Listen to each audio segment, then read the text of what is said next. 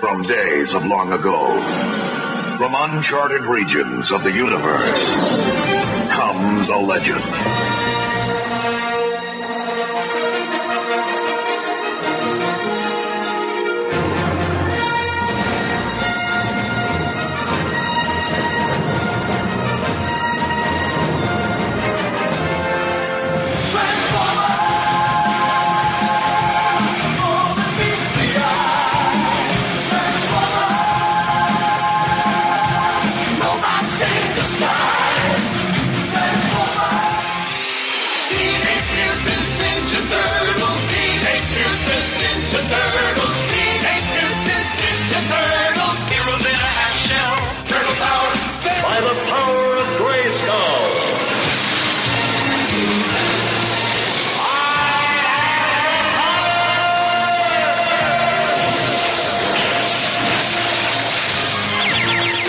Became the mighty Battle Cat, and I became He-Man, the most powerful man in the universe. Nowhere to run, nowhere to hide, panic spreading far and wide. Who can turn the tide? G.I. Joe, American hero. G.I. Joe, there, fighting for freedom wherever there's trouble over land and sea and air. G.I. Joe is there.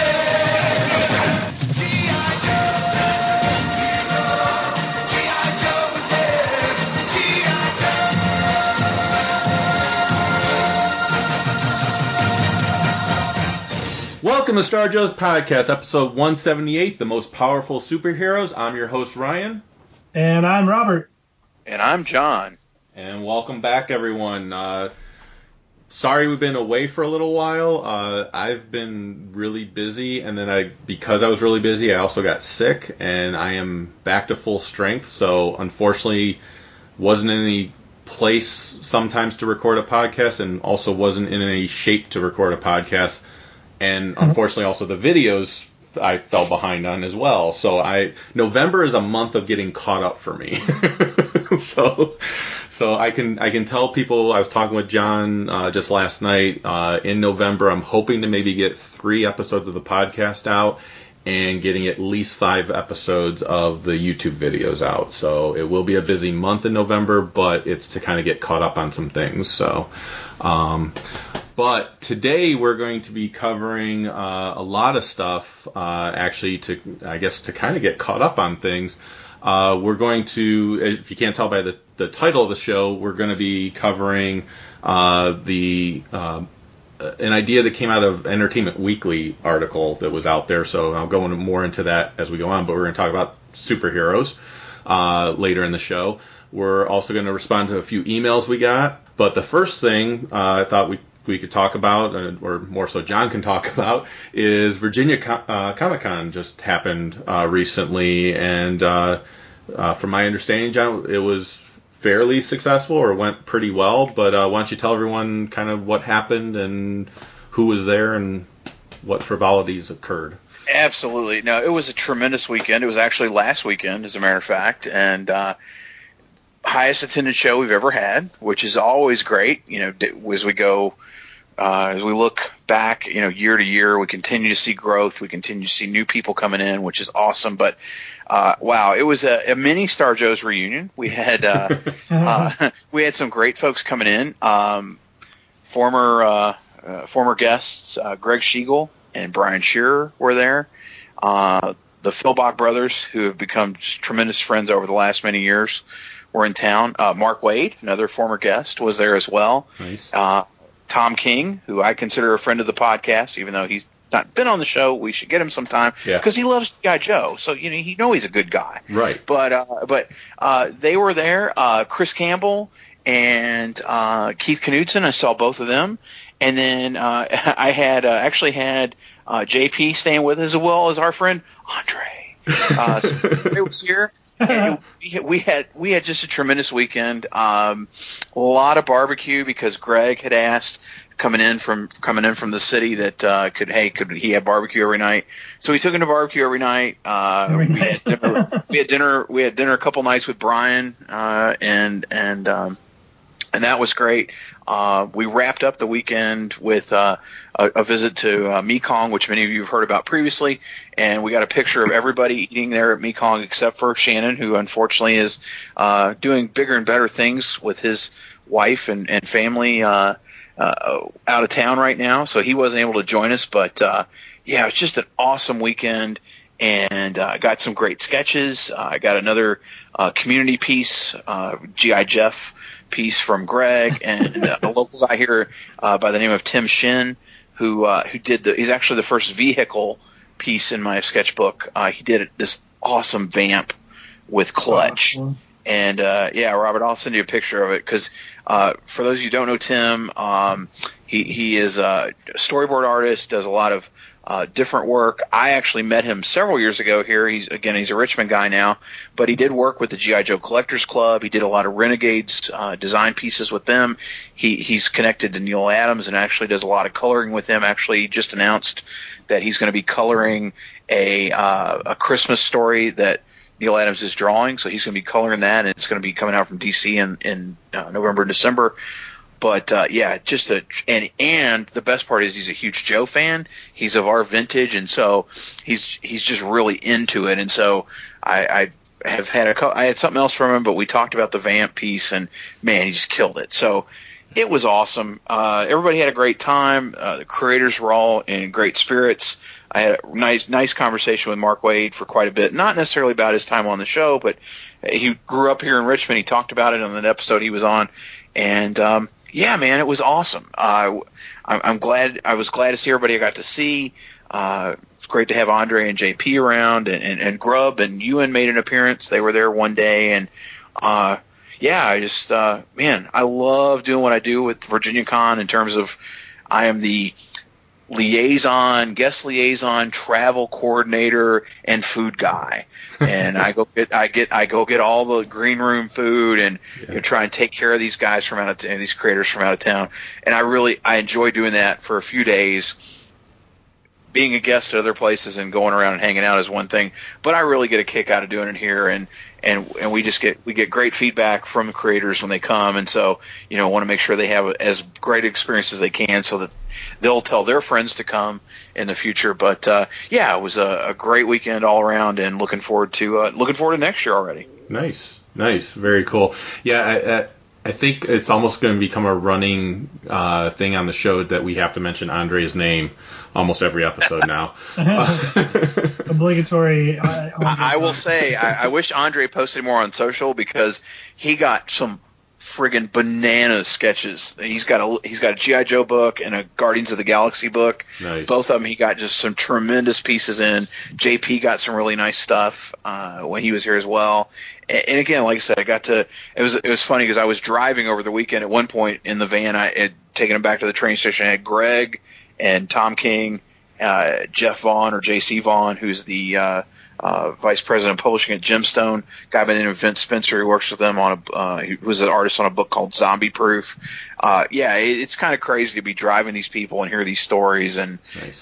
Kind of see what's going on, and looking at somebody like Tom, who we've known for a long time, who now has a line everywhere he goes because he's writing Batman. But oh, by the way, let's sit down and look at my Joe sketchbook. Let's talk about G.I. Joe for a while.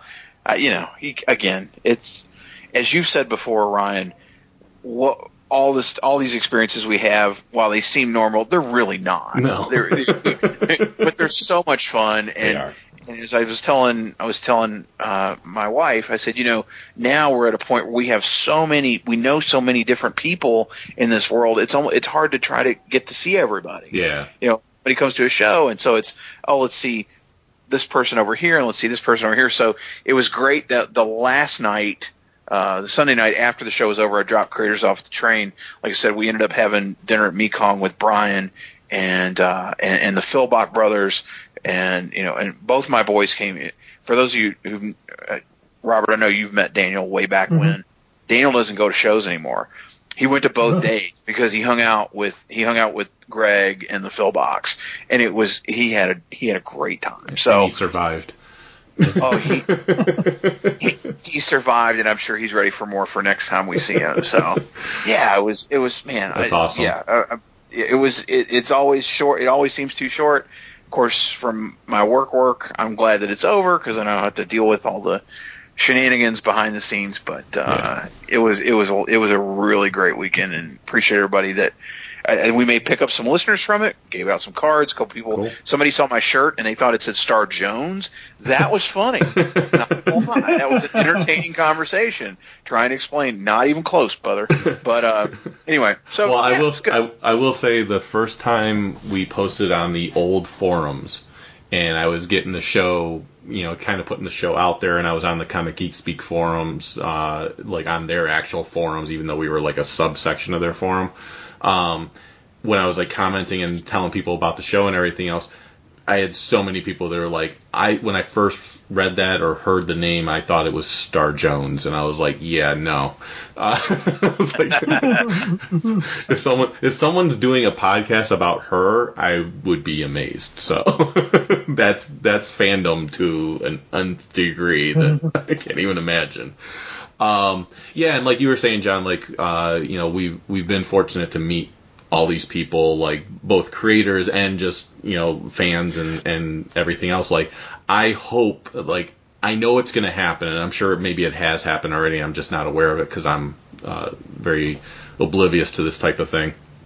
I hope I never slight somebody just because it's like trying to take in so many people and enjoy everyone's company that someone feels like I ignored them or something like that, or you ignored them, or like I hope that never happens, and if it does happen, it's certainly never intentional.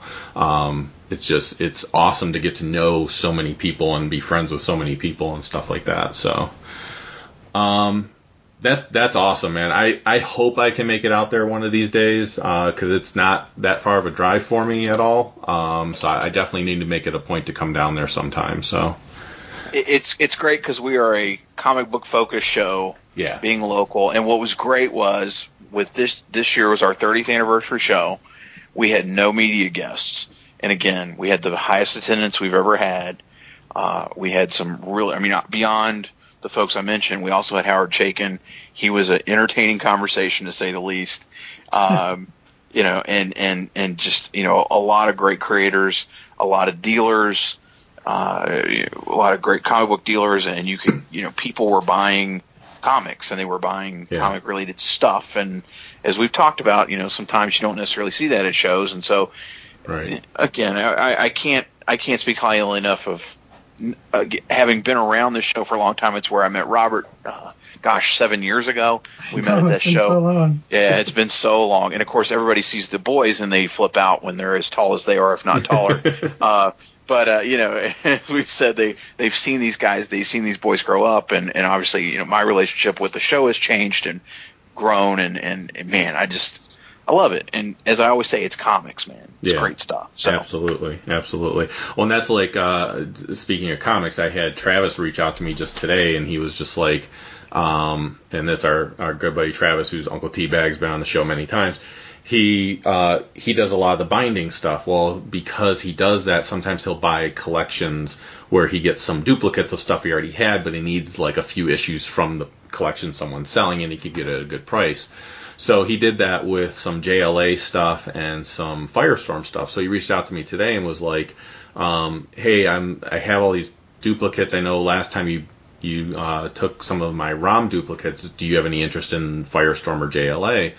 And I said, well, actually, I said my Firestorm series that I had, I think I sold it to Chuck a little while back, and it's not something I need in my collection, but if it comes out in trade format, which I'm hoping one day it will, I would definitely get it in that format. When it came to JLA, I was like, I pretty much have everything in JLA that I want. But he goes, all right, he says, no problem. He says, I just wanted to ask before I list it, because he says, you're the only one that I really know that likes comics to the same degree that, like, of the older stuff and everything else. He says, where the series and the creators and the same stuff that I like and everything else. And I was like, well, that's pretty cool. I was like, yeah, anytime you have older, like, I've been getting into a lot of older stuff now too, keeping up with the modern day stuff, but getting into the older stuff, which also reminds me, Robert, one series that I got caught up on, and I highly recommend it for you. You were asking me about DC Comics previously. Yeah. Hal Jordan and the Green Lantern Corps is phenomenal. Oh, okay, because I've been wanting to jump back on Green Lantern, but I had no idea because at one time they were running 2 or 3 at least, different various titles, and I wasn't ever like an enormous fan of whoever the creative team was on. It's not that I didn't like their work, but it just wasn't going to compel me to go out and find that on a monthly basis. But that's good to know. Yeah, this was, so right now they just have 2 Green Lantern titles, which I shouldn't say only because it's amazing that they even have 2 going. Yeah, really. there was a time they didn't have 1 going, so. Right, that's true. But, so they've done Hal Jordan and the Green Lantern Corps, and they've done Green Lanterns. I'm a little bit behind on Green Lanterns, but from what I've heard, it's okay. It's not great, but it got really good art. Whereas Hal Jordan, the Green Lantern Corps, reminds me of the Jeff Johns level stuff. It's Venditti writing it, and Sandoval is drawing it. And I love his stuff. Yeah, it's beautiful. The page layouts are gorgeous. It's very high scale, epic level battles going on because it's the Green Lantern Corps versus the Sinestro Corps.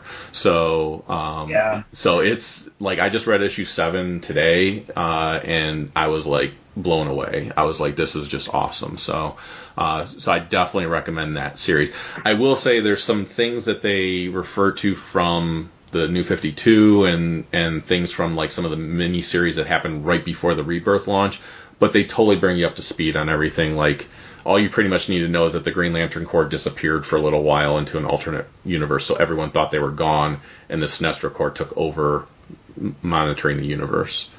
That's pretty much all you need to know. Hal Jordan was still around and stuff like that, but the rest of the Green Lantern Corps had disappeared. Like I said, they do a pretty good job of bringing you up to speed, but man, issue 7 was Hal versus Sinestro.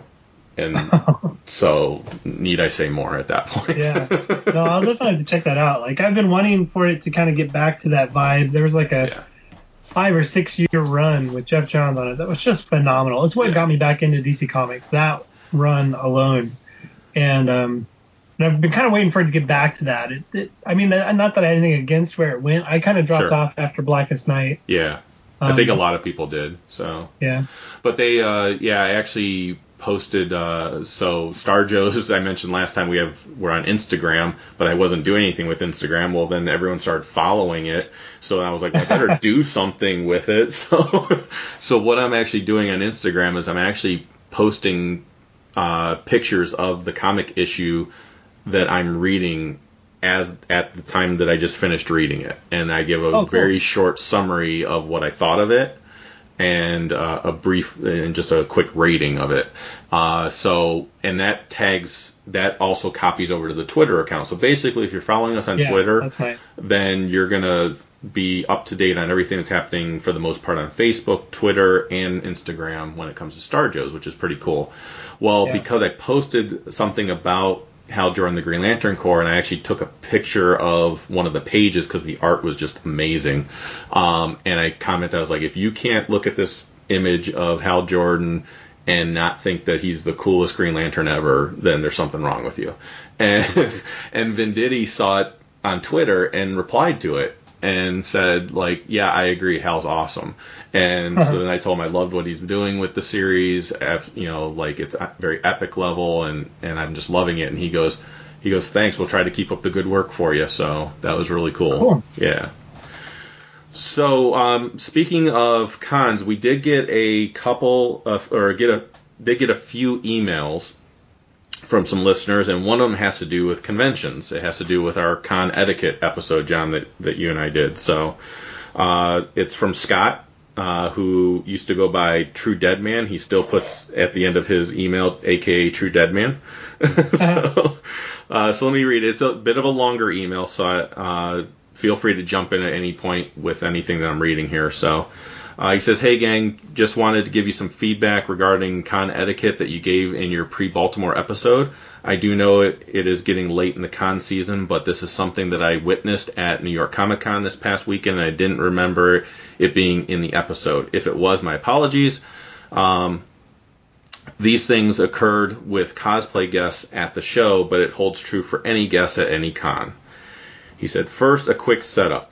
There were several cosplay guests in various booths at the show. Some were there just in booth without other product to promote. Some were there to attract attention to specific booths. I know the later worked because I did buy some stuff from one of the booths that sponsored 3 cosplayers. So, now to the issues. Most of the lady cosplayers I saw at the show are people I've known and seen at shows for a number of years. As such, I do tend to chat with them a bit and catch up on life on both sides of the table.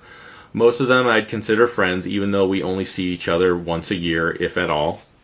No problem there, because we see each other once a year at a con, and we're friends. So, and then, let's see. There was one younger guy in his own costume wanting to get pics with the lovely ladies. Who can blame him? However, he constantly walked up while the ladies were mid-conversation with someone, tapped them on the shoulder, and asked, "Can I get your picture with you?" Yes, it was. He put it all as one word. He goes, "Yes, it was that fast, and it wasn't always when I was chatting." He repeated it a few times on a few ladies, some of whom took the pic with him, thanked him, and went back to the conversation. I assumed to be nice, give a fan what he wanted, and let him bug off. One lady said, "Sure, but you have to wait in the line that these people are in because they've been waiting a while to talk and see me too." All pleasantly said with a genuine tone. Not nasty or anything, just this is how this works, please, type of thing. So my advice for anyone wanting a pic with anyone at a booth, please, if they are talking to someone, wait your turn or politely ask if there is a line at the booth. In my experience, if there's no line and they are just chatting with a friend, that conversation will stop and the people will do business with the new person at the table. Give them the attention they deserve and continue the friend conversation later. Also, if they don't charge for pics, almost no cosplayer does, they do sometimes have a tip for pics cup on the table. Throw a few bucks or a buck if that's all you got in the cup. They are there on business after all, as much fun as it may be. No sales means they may not be able to come back in the future. So that was his first issue. So I don't know if you guys want to mention that. I think that's a good assessment. I mean, if I'm chatting with somebody behind the table, then I certainly don't mind being interrupted. If I'm talking to somebody that is a friend or a customer, across the table, then maybe you listen in on the conversation a bit to kind of see if we're just palling around, or if it's a transaction. And the people I really appreciate are those that respect that conversation and don't try to, just break in and get their stuff done and move on. That said, there are times where I wish people would have interrupted me or come and said, "Hey," when Brian Perillo from the Uncanny X cast came by my table at New York Comic Con, and I just didn't see him, and I found out later, and he's like, "Oh, I didn't want to interrupt, you're talking to somebody," and then he took off and I never saw him again. And I was like, "Oh my gosh, dude, I wish you would have just said, just popped in real quick, 'Hey Robert, it's Brian Perillo from the KX cast.'" Then, if it's somebody that's going to be, that we have had a relation, talked online and just really hung out or something like that, and this is our only chance to meet each other face to face, then yes, please interrupt for just a second. We'll say hey, and if you have time to stick around, then I'll finish whatever transaction I'm doing or whoever I'm talking to, and then we can chat. Yeah. Or if that's all you have is that couple seconds to say hey, so we could actually meet each other, then by all means do that and go. And it's not. I would rather that happen than miss out on a chance to see somebody I've gotten to know or whatever. Yeah. But anyway, that's all super good advice in his letter, yeah. Absolutely. So he also gave a second issue to the same situation. He says, second issue, some people are cool with hugs, some are not. Remember everyone's personal space. Never immediately go in for a hug as soon as you get to the table. It puts the person in an awkward and sometimes quite uncomfortable position, especially if others previously given advice has not been followed. If the guest in question wants a hug with you, they'll initiate it. Trust me, it does happen. See Shannon and Mr. Garcia Lopez. So, I think that's probably an example of what not to do. Right. I think Shannon. I don't think Mr. Garcia Lopez was asking for the hug, but I think he was worried he had a new stalker. But I think no. But let's be clear. Shannon asked because he does. Garcia Lopez was sitting down drawing. Yes. And English is not his first language. Right.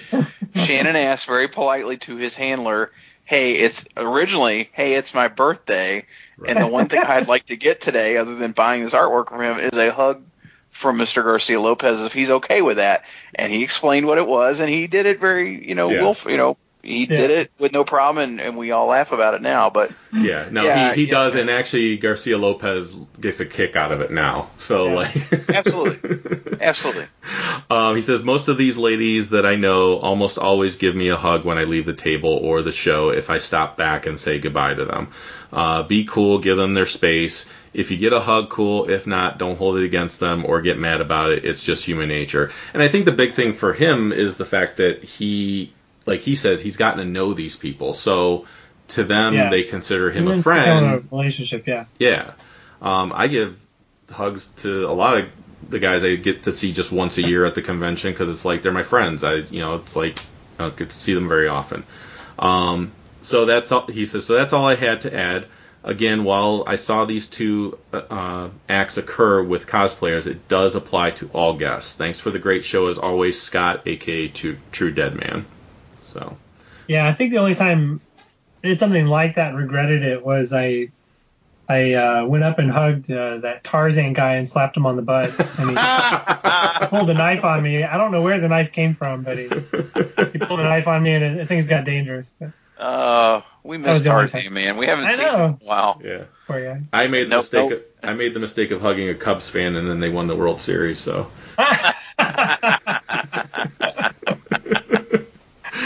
Oh man. So the next email came from Kyle, and he said, "Hi, I recently discovered your podcast and have really enjoyed it. I wonder if you could answer a question for me. Will this upcoming Joe series spinning out of the Revolution event at IDW be related to the current IDW continuity, or is it new? Thanks, Kyle in Seattle, Washington." So first off, thanks for finding the show. Yeah, very cool.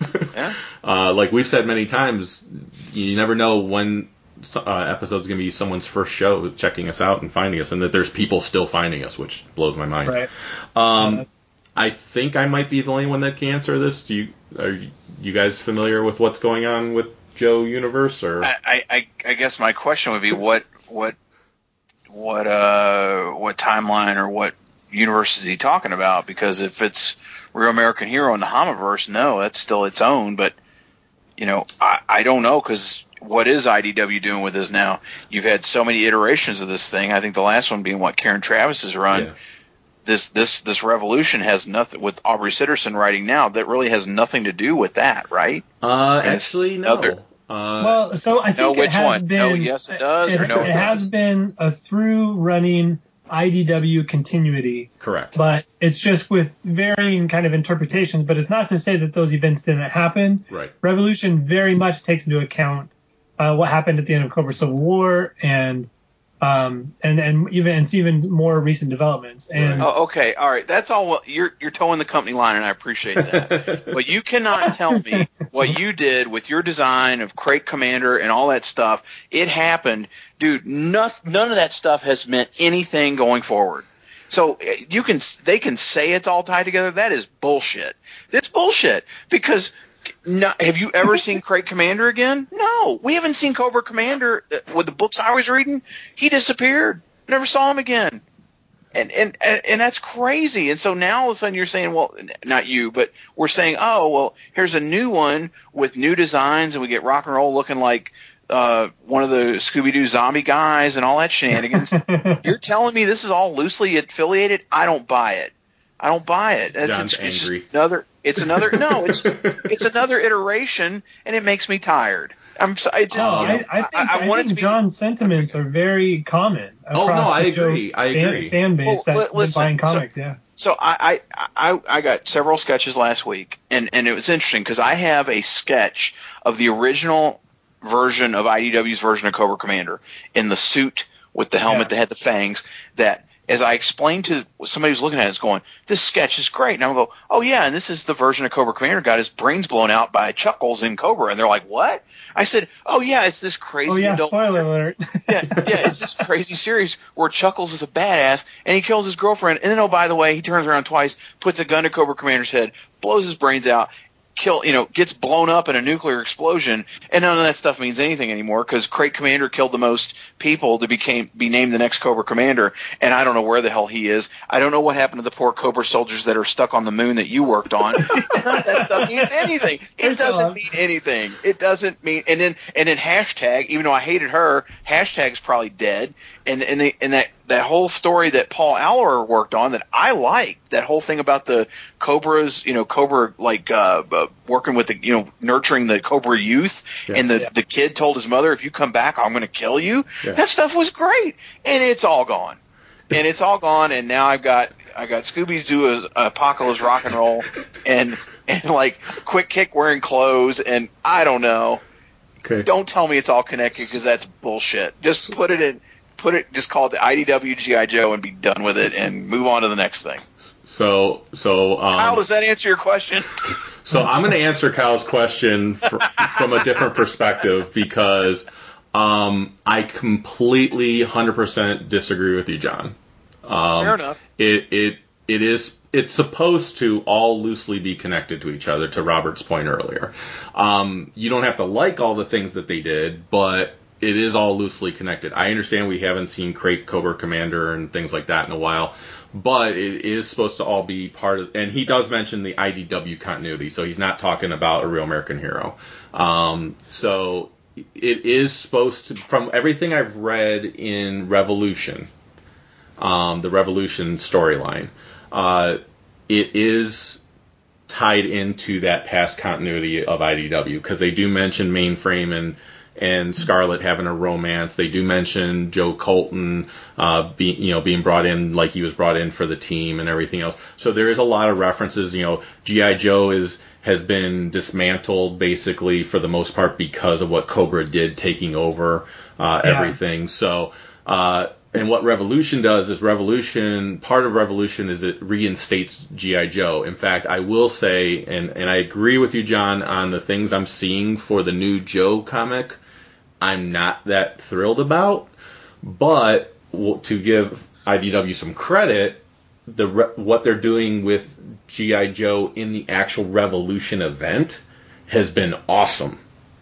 The actual Revolution title is doing, I think it's been actually really great, and G.I. Joe actually looks really good as far as how they're characterizing the characters, how they're making the characters look. I think the art in the main series has been fantastic. Reading it makes me sad for what I know is about to come. because I think if they were to continue doing what they're doing in Revolution in the new Joe title, I could be very excited about it. But to your point, I don't really like the design of some of the characters that they're doing. Story-wise, I don't know. Like you said, story-wise, when it comes to the writer, I thought his G.I. Joe Street Fighter was just okay, but at the same time, maybe his hands were strapped a little bit as far as what he could do with that story, because you got two licensed properties having to come together. So I'm going to give him benefit of the doubt. I'm a story guy, so I'm more interested in how the story goes than I am in the art. I'm not impressed with the art, but we'll kind of see where it goes. I will, like I said, I do want to give them a thumbs up. Ideally, a thumbs up for what they're doing with G.I. Joe in at least the Revolution series. And Cullen Bunn is writing that series, right? Correct. See, and again, I've said before, having met Cullen and talked to him, he likes Joe. He's a fan of G.I. Joe, and it doesn't surprise me that he's writing it well. Yeah. You can say all these things are loosely affiliated, and that's fine. But the bottom line is the Cobra soldiers are still stuck on the moon. They are. Crate Commander is missing in action, because I liked the whole idea of how you got a new Cobra Commander, even though I really liked that other Cobra Commander design was awesome. Yeah. And Robert, your Crate Commander design was awesome. Yeah. It's gone. Yeah. And so if he shows up now under Aubrey Sitterson's purview, great. Yeah. But don't, I get that in a bigger picture, these things are loosely tied. You keep using the term loosely. I'm sorry. That's well, and I say the only reason I say well, I was going to say the only reason I say loosely is because they have like altered the direction of where they were going with Joe each time. But as far as the actual continuity of like what's happened to characters and everything else, none of that has honestly changed. There was only one time where I saw something where I felt like the continuity was thrown off, and that's because Crocmaster in one series was killed, and then we saw Crocmaster later, but Crocmaster wears a mask. It could be a whole new Crocmaster. I don't know. Crocmaster 2, version 2. Right. But do they even use the same characters book to book? I will fully admit, I stopped reading the IDW line after Paul Allor and that run, the hashtag and that line. I gave up. I didn't read Kieran Travis's run at all. So I have no frame of reference beyond that. I will say. So again, do they even use the same people from book to book? They do. Know that their timelines are the same. Yeah, they do, and I will say that if you liked what they were doing with the Cobra Youth, kind of like the Hitler Youth thing, and I did very much. You might like Karen Travis's run because she continued with that kid, like she followed his story, was one of the subplots going on through her run, and I thought she did that really well. It's a shame that her run actually got cut short because I was actually really enjoying it. And that was, 7 issues? Yeah, 7, 8 issues, and then they cut it short because it wasn't selling. And I'm like, I will admit, it was a slow burn type story, but it was a good slow burn type of story. So, damn it, Mike Costa, why, IDW, if you're listening, why will you not put that guy back on Cobra?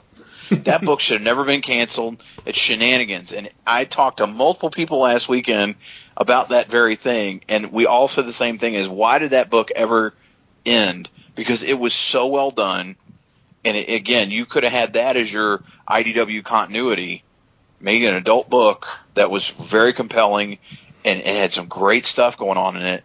Just keep that and have Larry and Shannon doing the Real American Hero stuff, and have that be your other book.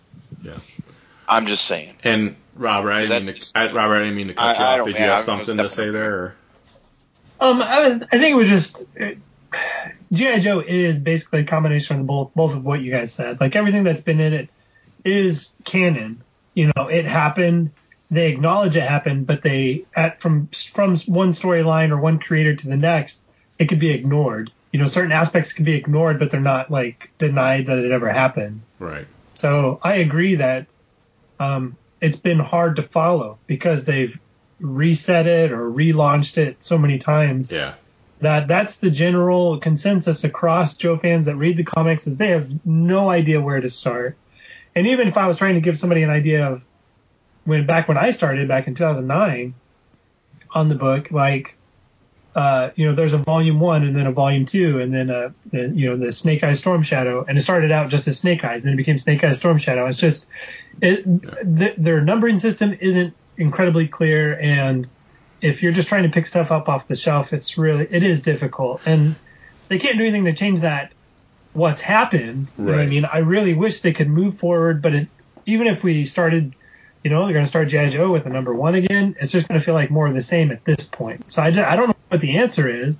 I know what direction I've heard from most Joe fans that they would like to see it go, and it's along the lines of what John's saying. Yeah. And like every comic that's going to last 50 plus issues, it's going to have dips. Like some story arcs just don't hit the mark while others really do. And it's when you stick to something and keep pushing through, and then you can make some of the misses, like you can touch on it later, or you can give it some more flavor through other story arcs, and then you don't remember it so poorly. It's like I'm glad you say that, Robert. It would be interesting if they had just maintained the numbering. Yeah. And said, okay, so when you were working with Chuck Dixon and that, you and Shannon both working like way back in 09, 08, whenever it was, and just say, okay, that's issue 1 and it goes, and they'd be on issue what? Well, that's 8 years ago. So you're talking like in the 90s now, realistically. Yeah. I mean, if you just kind of said, or if you stopped and then, okay, Fred Van Linny's coming in and he's got this story and it's issue 50 or whatever it is. I look, we're not solving world hunger here, unfortunately. I am curious, and Ryan, I'm guessing you're the guy to answer this for me, because I read a few issues of that Joe Danger Girl book, which was fun, and that's like a real American Hero kind of thing. That was traded, correct? Correct. Yeah. There's a trade and there's a hardcover, yeah. So there's nothing. That one, when they put out these IDW editions, that run has nothing to do with anything else. No, that so was if I'm its talking, own element, yeah. So if you're talking to a fan of Real American Hero, or somebody that hadn't read G.I. Joe before, that would be one I'd say, oh, and read something cool, or hey, you like Danger Girl, check this out. This is fun. It's a fun read. The art's cool. The story's good. Read this. Oh, you want to read, and again, as I tell people, hey, you like G.I., if you wanted to read G.I. Joe, or you like espionage book, read this Cobra thing. Yeah. And you read it, and here's the path to follow to read all of them, and get this amazing story. Because, like I said, I was telling people at the show last weekend when they were asking about that Cobra costume, and I'm like, oh yeah, Cobra, Chuckles killed Cobra Commander. They're like, what? Yeah. Like, oh yeah, man, you got to read this stuff. It's amazing. So here's a really. Yeah, and this will help you with some people if you're talking to them, and it'll help some of our listeners that are unsure too. And this goes to what Robert was saying as far as it was just confusing because they were doing these relaunches, and it's hard to figure out the numbering and when do you read stuff and everything else. So if someone's wanting to jump into the IDW continuity from like the beginning, one thing you can do, and we've kind of talked about it on the show once before, if you like getting hardcovers and you don't mind the price for the hardcovers, IDW actually does a really fair job with their hardcovers. Their prices are very reasonable. In fact, you can get them on Amazon for like $30 instead of the cover price of like $50. Yeah, you can find them cheaper other places. Yeah. So I would recommend getting the IDW continuity hardcovers that they've been doing. They're gray for G.I. Joe. They're like a gray, a little bit oversized, bigger than a regular trade or hardcover. But the production quality is fantastic. You can get them for $30, either through like in stock trades or Amazon. So there's cheaper options, and it's the best way to collect it because it's everything in continuity all together. Yep, it's done in a reading order, so you can get the first one and read. There's 6 of them out so far. And it goes from beginning to end. Now, if someone wants to read just what John's talking about with Chuckles, there is also a hardcover. I don't think there's a trade paperback edition of it yet, but there is a hardcover version called Last Laugh. I think it's, let me see, I have it on my show. It's called Cobra Last Laugh. And it collects just that story that John's talking about. Again, it's a hardcover edition, so it's a little oversized. It's about the same price that we were just talking about, but it collects that entire story from beginning to end, and it's phenomenal. Even though that story is collected in those IDW hardcover editions I was talking about, so you will still get that story in those if you collect that whole series. But it's all spread out that way. It's spread out that way. I got the hardcover separate of the Last Laugh because I love that story so much. That is my favorite G.I. Joe story of all time. So I wanted to have that in a hardcover edition. So you can get that too. If you just want to read that one story, which I highly recommend, you can get the hardcover just for that. So, but to answer Kyle's question, yes, it is related to the IDW continuity. Yeah. It was in a novel. You got to read the book.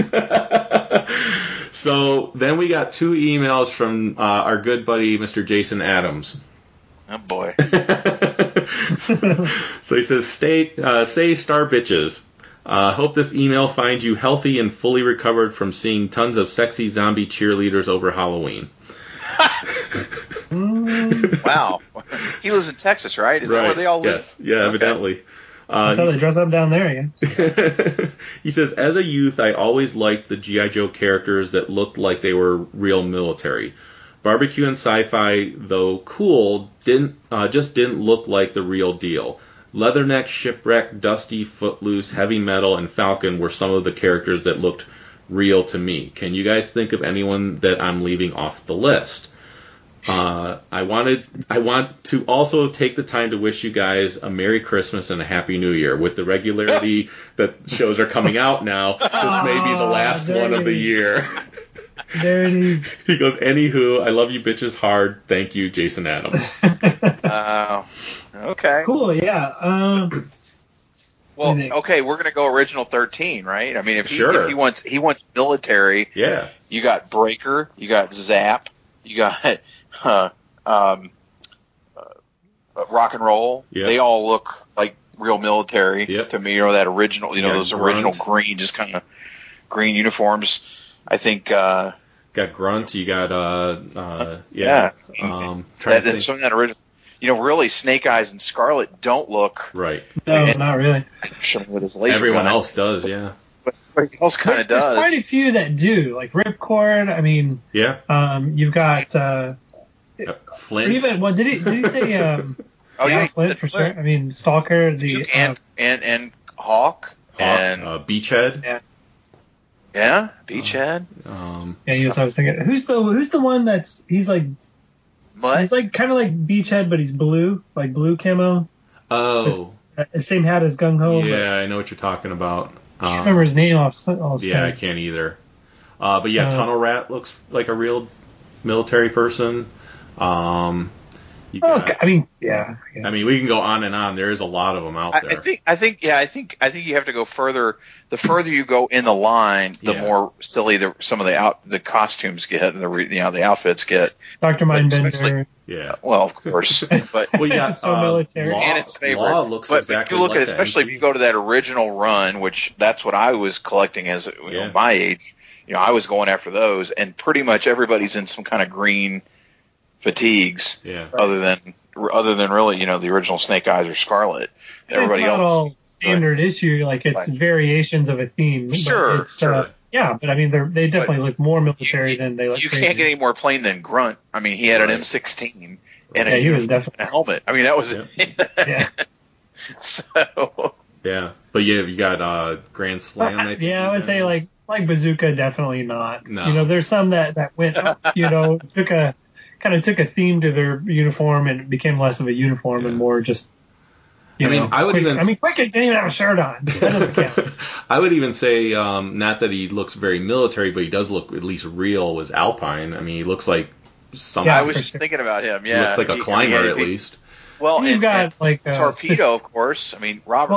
Hey, that's what I'm talking about. So there's dependent on their arm of branch in the military or what they do. There were some that looked very specific with it, like Ace and Torpedo and. Those Dusty or whoever, like when they're wearing a very specific thing, like Wild Bill, like the original without a helmet on. Shipwreck too. I mean, that's Shipwreck, for sure. Other than the really power gun he had, but to your point, Robert, with Wild Bill, you take the hat off, he pretty much does look like a helicopter pilot. So I mean, did we mention Roadblock? Like Roadblock looks, version 1 at least looks in orange pants and a camo top. Tank top. Yeah, why not? Sergeant Slaughter, it just even says USA across the front. Right. That's all military. Well, I mentioned Law looks like a real MP. I mean, so you got. Well, yeah. So I think, like I said, like if it's a specific branch of the military, they certainly look like that. But there are those that do break the mold, and they can get a bit ridiculous. Big Lob. So. Chuckles, come on! How many? Yeah, Chuckles. Hawaiian how many CIA operatives wear Hawaiian shirts and pants? Hey, in the '80s, all of them did. Yeah, that's true, man. Especially if you lived in Miami or something. Right. So, all right. So we had another email from him.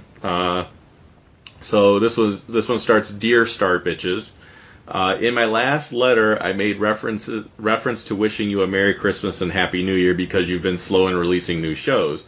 I hope you realize that I was just joking. I understand your struggle. Not only must you schedule time when as many hosts as you can gather are available, you must also do pre-show prep and editing.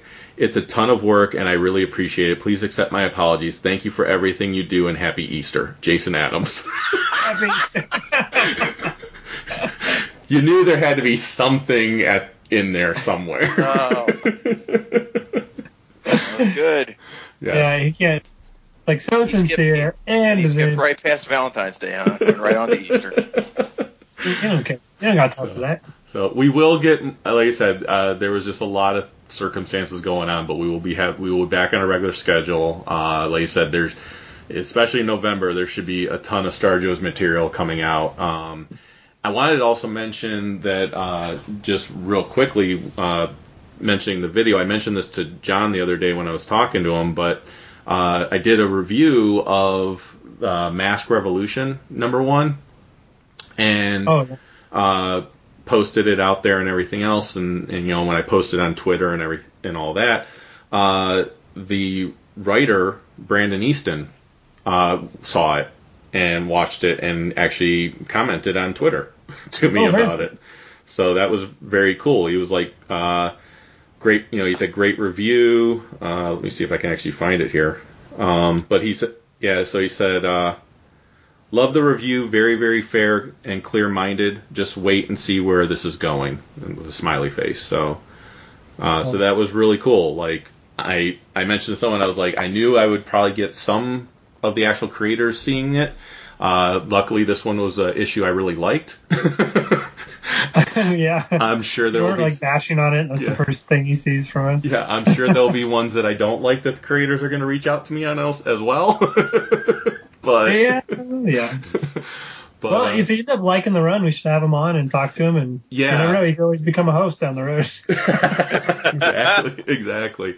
But yeah, I told John, I was like, I'm definitely going to be reaching out to him to see if he'd want to come on, because I really like what he's doing. I will say that if you didn't see the video of what I thought of it, if you like Mask and were a little nervous about what IDW is doing with Mask, don't be nervous. They actually are doing a very true to the original concept of Mask. So they're doing an awesome job with it so far.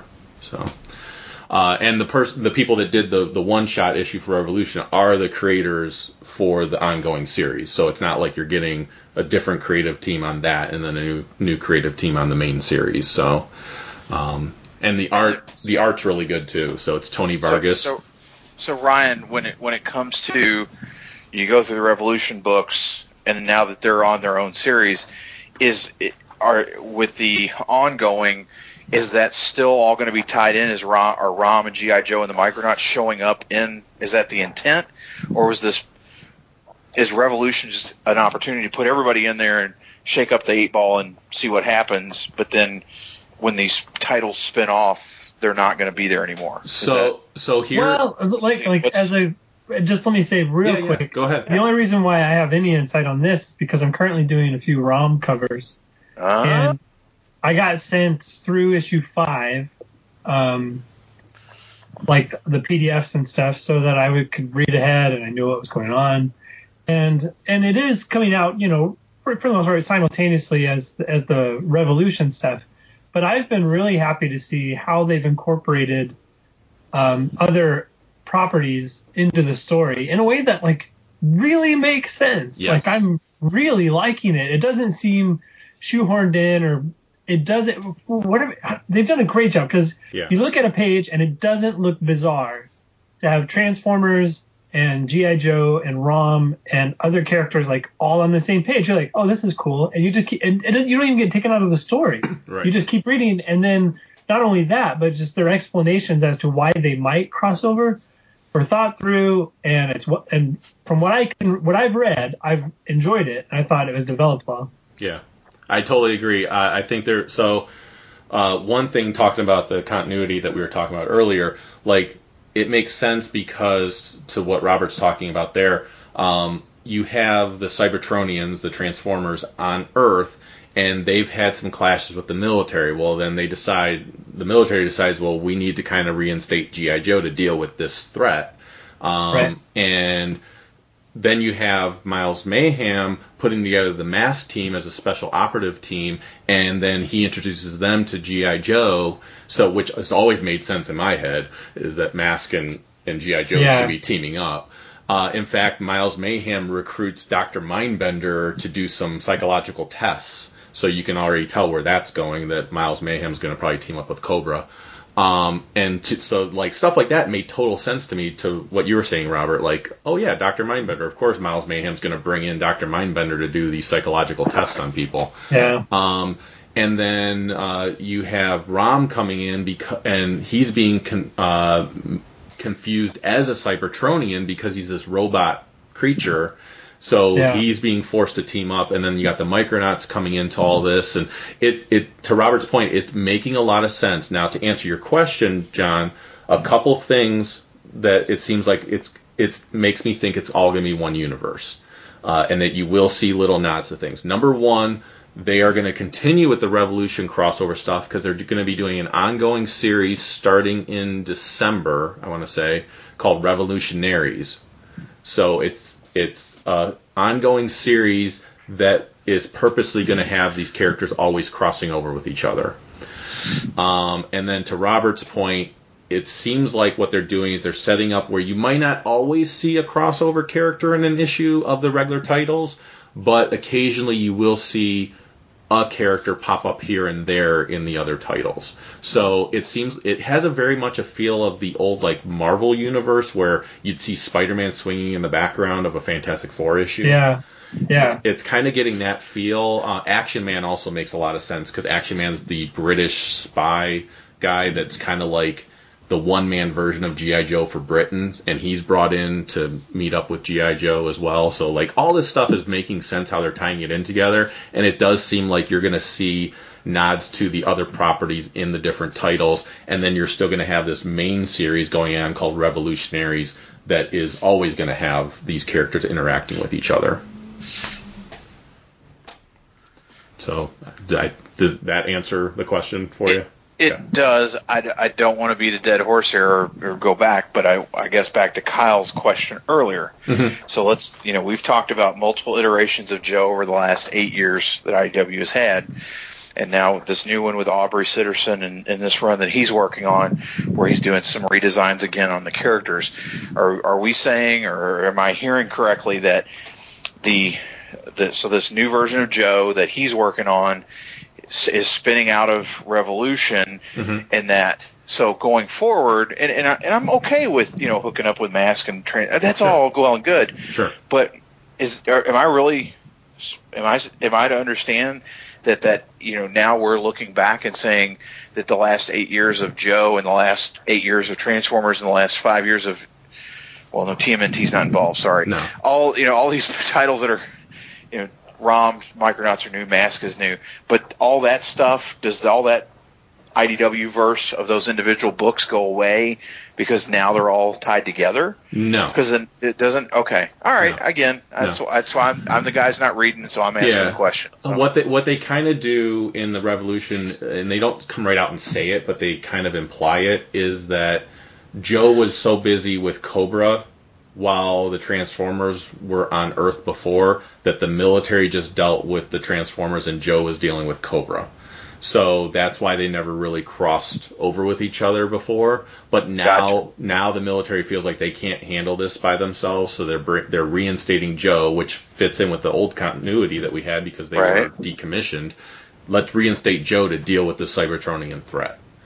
And they even make a reference, like, I can't remember which character it was, but there was a character that actually made a reference to losing somebody that was close to him in the military that he was friends with in the military during the All Hail Megatron incident, which was when Megatron basically was totaling a city and everything else. So he's like, I want to get some revenge on these creatures and stuff like that. So they do make it seem like, we weren't able to be the ones up against these Cybertronians before, but now we're stepping in and taking them on. So, yeah.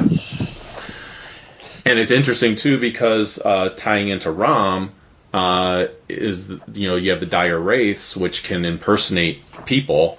So ROM comes in and takes out Joe Colton, who he sees as a Dire Wraith, but the Joes see him as just Joe Colton. They don't know that it was a Dire Wraith replacing Joe Colton. So the Joes are pissed at ROM also.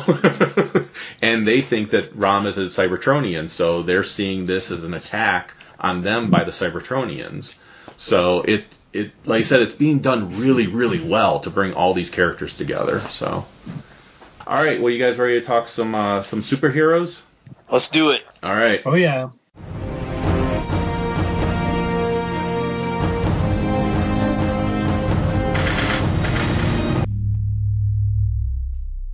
So to kind of set this up, what sparked this idea was Entertainment Weekly came out with an article, And a buddy of mine at work named John brought it over to me. He's like, I figured this is right up your alley. And it was the top 50 most powerful superheroes in comics. Or most powerful superheroes. Didn't have to just be comics. So, and I looked at the list, and what they did was they had different categories that they based things on. And we're using the same categories for our list. So the categories were cultural impact, bankability, design, modern relevance. They called the one category Nemesis, but I changed it to Rogues Gallery. Kind of the same. I'm glad you did that. Yeah, same thing. Originality, personality, and powers. And the idea behind this was that this way it wasn't just the most powerful when it came to their powers or most powerful when it came to popularity. This was to really take everything into account. Each category, you could score it up to 10 points. So from 0 up to 10. And the only one that was an exception to that was cultural impact. They gave 20 points, a maximum of 20 points too. So you can go from 0 to 20 points. So when I looked at the list, I was like, you know what? I don't like some of the characters that they put in here, and I didn't read all of the articles to know how they picked their characters. Like I told John when I was talking to him recently, I said, I don't know if they went off of a list of like 200 characters or what it was, but I just didn't like some of the characters that ended up in there. They did a top 50. So I didn't like the characters they came up with. I will read quickly the characters that they had. But what I did was I just reached out to Robert and said, hey, give me I have an idea for a show. Give me 15 characters that you think are the biggest known ones in comic books. You know, no, I think, how did you word it? The most significant characters. Yes. Yeah. Because it wasn't just the best or the biggest or anything. I was like, who's made the most impact, that type of stuff. Yeah. So then he texted, and I said, it doesn't matter what order they're in, just give me the most significant ones in comic book history. So he gave me 15, and then I added another 15 to it, of ones I thought should still be in that conversation, but that Robert just didn't include. And then I talked with John and told him the show that we were looking to do, and John's like, yeah, I'll do that too. So we started with a list of 30 characters, and we assigned points to them under the different categories. And so they said we have cultural impact, bankability, design of the character, modern relevance, rogues gallery, originality, personality, and powers. And we assign points under each of those categories, and then total the points, and then that tells you who's in your top spot and who's in your bottom spot. So we're going to go over our top 10 of them and talk about them a little bit. And then I'm sure we'll delve into some of the ones that didn't make our top 10. Probably more likely I'm sure we'll talk about who's on our bottom. Yeah, definitely. And we'll just kind of talk about it because I'm sure we have different viewpoints on what someone should have scored in certain areas and stuff like that. But let me read the characters that they had on their list, and I'm reading them in the order of their ranking. So this is what Entertainment Weekly ranked them as. So number 1 on their list was Wonder Woman. What? Yeah. And which is why I wanted us to do this list, because I felt like they were pandering to the new movie coming out. Well, it's Entertainment Weekly, so you got to expect some of that, I guess. Right. So they had Wonder Woman. I already don't agree with this list. I know, right? So they had Wonder Woman, Spider-Man, Batman, Superman, Wolverine, Iron Man, Captain America, the Hulk, Black Panther, The Flash, Buffy, Deadpool, Thor, Jean Grey, Storm, Daredevil, Green Lantern, Batgirl / Oracle, Professor X, Robin, Raphael, Black Widow, Supergirl, The Thing, Green Arrow, Doctor Strange, Captain Marvel, meaning Miss Marvel, the Carol Danvers one, Silver Surfer, Luke Cage, Aquaman, Nick Fury, Hellboy, Human Torch, Rogue, Falcon, Nightcrawler, Ant-Man, Vision, Jessica Jones, Kitty Pryde, Mr. Fantastic, Blade, Beast, Punisher, Cyclops, Invisible Woman, Shazam, Morpheus, Hawkeye, and Dr. Manhattan. And when I heard that list, I was like, there are some characters I wouldn't even put in the top 50. Yeah, for sure. And but it also kind of makes me think I didn't add any Watchmen characters, and that was probably something you could do. And so our list is definitely Marvel DC heavy. Sure. Like contemporary mainstream superhero heavy. Yeah. I purposefully tried to grab a few characters outside of that realm, but it's not like evenly stacked by any means. Right. And just keep that in mind as we do our list. We're not breaking the mold or anything, but I agree that they put some characters on their list that is clearly just pandering to the entertainment audience as opposed to a comic book audience. Yeah. So let me read you our list, and this is in no particular order. This was, I should say the order was the first 15 are the ones Robert gave me, and the last 15 are the ones that I threw in there. So we had Spider-Man, Wolverine, Batman, Superman, Wonder Woman, the Teenage Mutant Ninja Turtles. We grouped them all together. Spawn, Hellboy, Sergeant Rock, Captain America, Deadpool, Black Panther, Hulk, Green Arrow, Conan, Green Lantern, The Flash, Aquaman, The Punisher, Iron Man, Doctor Strange, Hawkeye, Thor, Batgirl, Supergirl, Luke Cage, Black Widow, Daredevil, Robin, and Ghost Rider.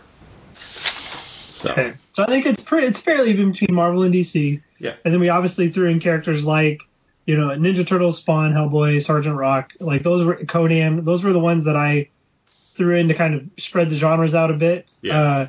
If we're talking about like the most significant comics, then I would have added like the Spirit. Yeah. And some of the old school stuff that just set a new look at storytelling, and stuff like that. But I'm like, let's be realistic, thinking about the cultural impact or bankability of some of these characters that aren't going to even come close to ranking with the others. So it seems silly to put it in this list. And I thought about even like the Fantastic Four. I knew we did the Teenage Mutant Ninja Turtles as one group. I thought, maybe I put the Fantastic Four in there as a group, but I was like, no, they're kind of four individuals where the Turtles are kind of all together. I mean, they're all kind of the similar type of character. So, so I did leave Fantastic Four completely off. It was only because of that. I left, other than Wolverine, I left off any of the X-Men because I feel like the X-Men are the X-Men. Like, they put Jean Grey and Storm on there, but I'm like, Jean Grey and Storm without the rest of the X-Men are not really anything, to me at least, as far as... Yeah, they're not as deep of a character because they've never really had to hold their own stories. Now, they could have been developed into something more, but they haven't had that opportunity, so they're just not. Where you have Wolverine and Deadpool have certainly held their own as characters. Far, so... Okay, that's good. Good explanation. All right, so you want to get into? We'll do our top 10s first. We'll do a round robin like we usually do. Sweet. And then and if you want to mention anything big about that character as to why you felt like they made the top 10 for you and everything else, feel free to throw that in there. So. Okay. Now I also want to say before we really dive into this is I put. I took each category and I thought of it. I went across as a character. So if I said, Captain America, and I went through the categories and answered generally what I thought as it applied to him. Yes. And I didn't total everything up because I was finishing that up at the beginning of the show. A little behind the scenes there. But so then by the end of it, I think, by the end of this list, I was maybe becoming more and more harsh. I don't know, or if it was just because there were some really marketable characters up top. But my answers or the totals surprised me.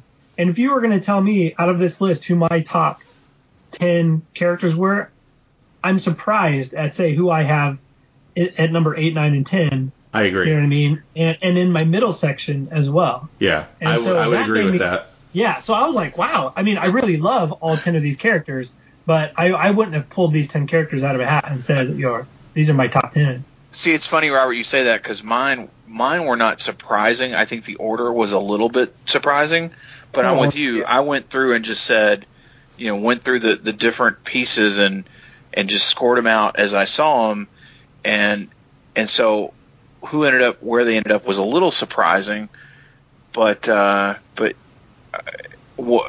wasn't shocked with the numbers, but it was an interesting study to go in and just say, if I look at these different components and just score them based on that, that some of them landed where they landed. I was a little surprised. But again, no shock. But right. it was an interesting exercise for sure. Yeah, because I think for me, what it did was it took out a little bit of the, this is my favorite character, so I'm going to put him at the top. It does, yeah, and it really makes you analyze certain aspects of the character. Like, for example, just as a quick aside, like Conan, I think, has a lot of significance in storytelling and in novels and comics, all that stuff. I don't think he has the best costume.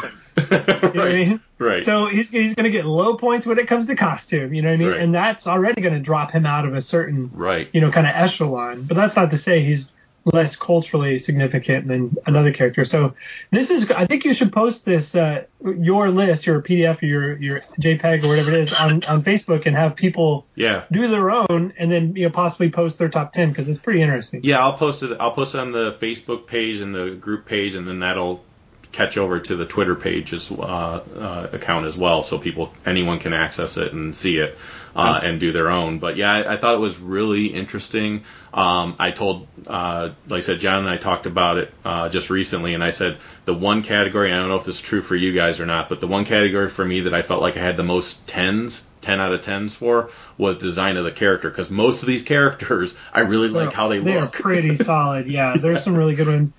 The other thing I want to do is I didn't have time before the show started, but I want my son and his friend who's over here at the time, he's like, they're both 10 years old. I want them to do it and see what. That's cool. Kind of, because they won't be so analytical. It'll be more like, who's your favorite character? But it would be neat to see what they do too. And then the one category I think I had the least amount of 10s in was under powers, because there's a couple characters I thought have a lot of power, and then everyone else is kind of less than that. So, but.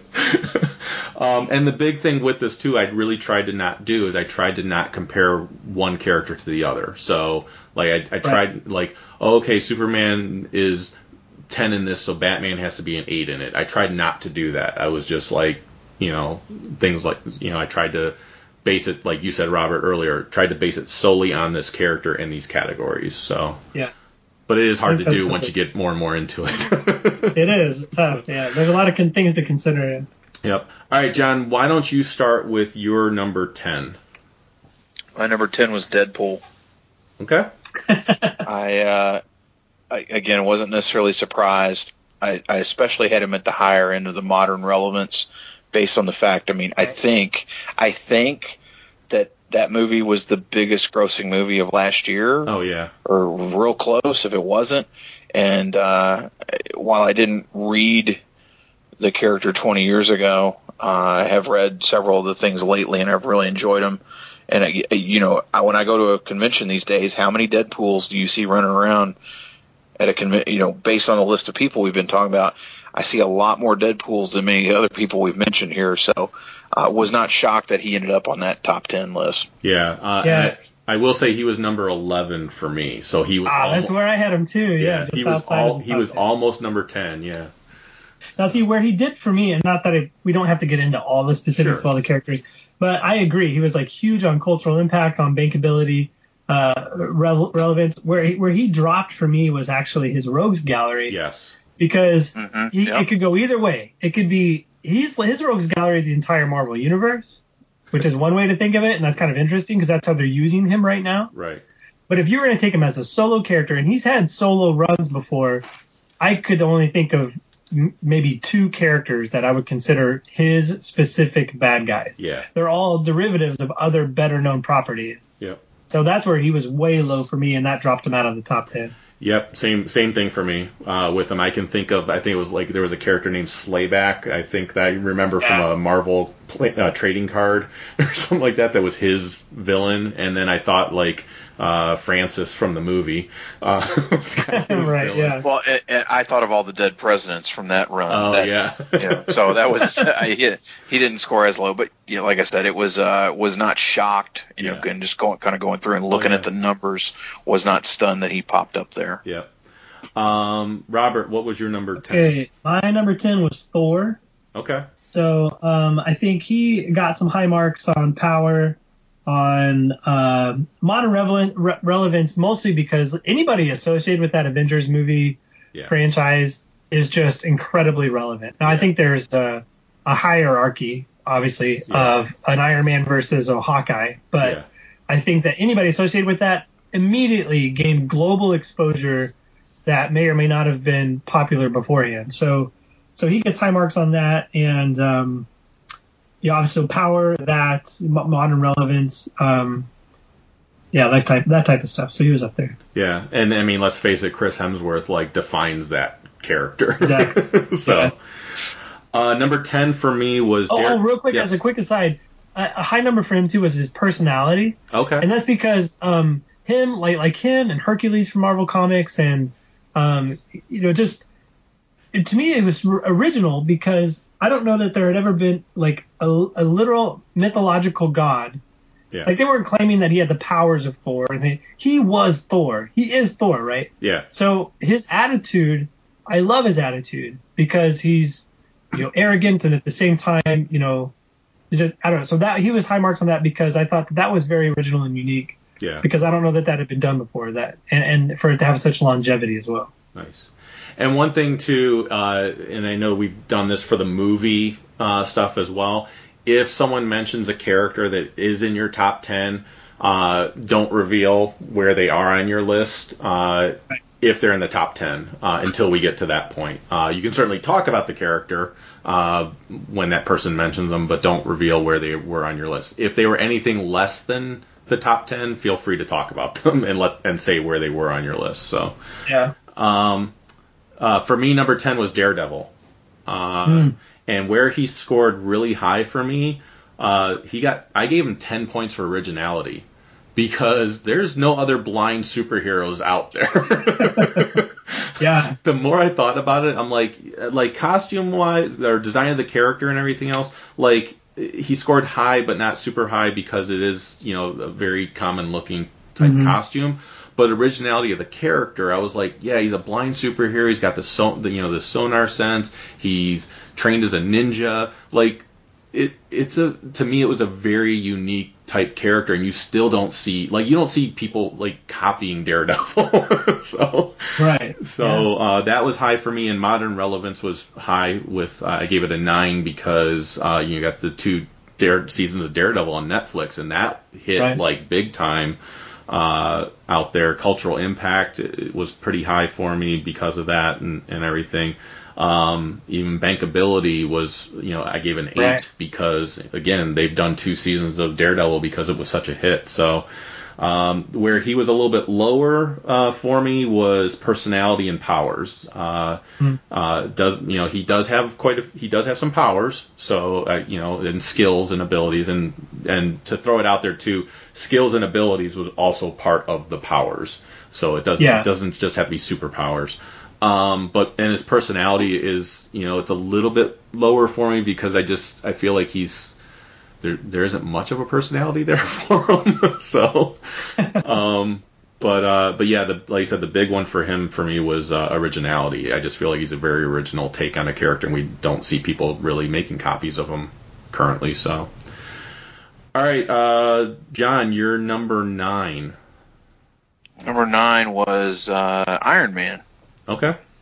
And I think, again, as you mentioned, a lot of the Marvel characters are much more cultural relevance. I mean, let's face it, they've taken him from a C-list character to an A-list character. Yeah. And there's a lot of bankability, at least with Robert Downey Jr. in the character. His powers are really mechanical driven. I mean, he's obviously very, very smart, but, if he doesn't have the gear, he's not really doing much. But, he was number 9 for me. Cool. Robert, how about for you? My number 9 was Wolverine. Okay. So he was one that I was surprised was so low down the list. But for me, I dropped him really low, I think because of originality, which I don't know why I dropped it so low.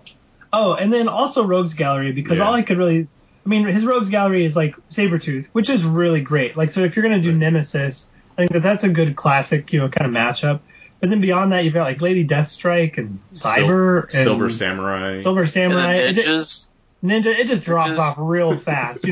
It's cool. I love seeing him just take out a whole horde of the Hand, but it drops off pretty quick. So I guess that's what dropped him. Obviously, his cultural impact, his modern relevance with the movies and the 90s cartoon. I mean, he's always been one of the favorite X-Men. He's always been a book that could sell and a character that sells. I love his personality, that he was such a polar opposite to Cyclops in the book. Yeah. His powers, you see the claws and you immediately know Wolverine. Like, that's one of the things is I was thinking of like powers, but also in a way like how iconic is this character and how iconic are his powers. Like if you,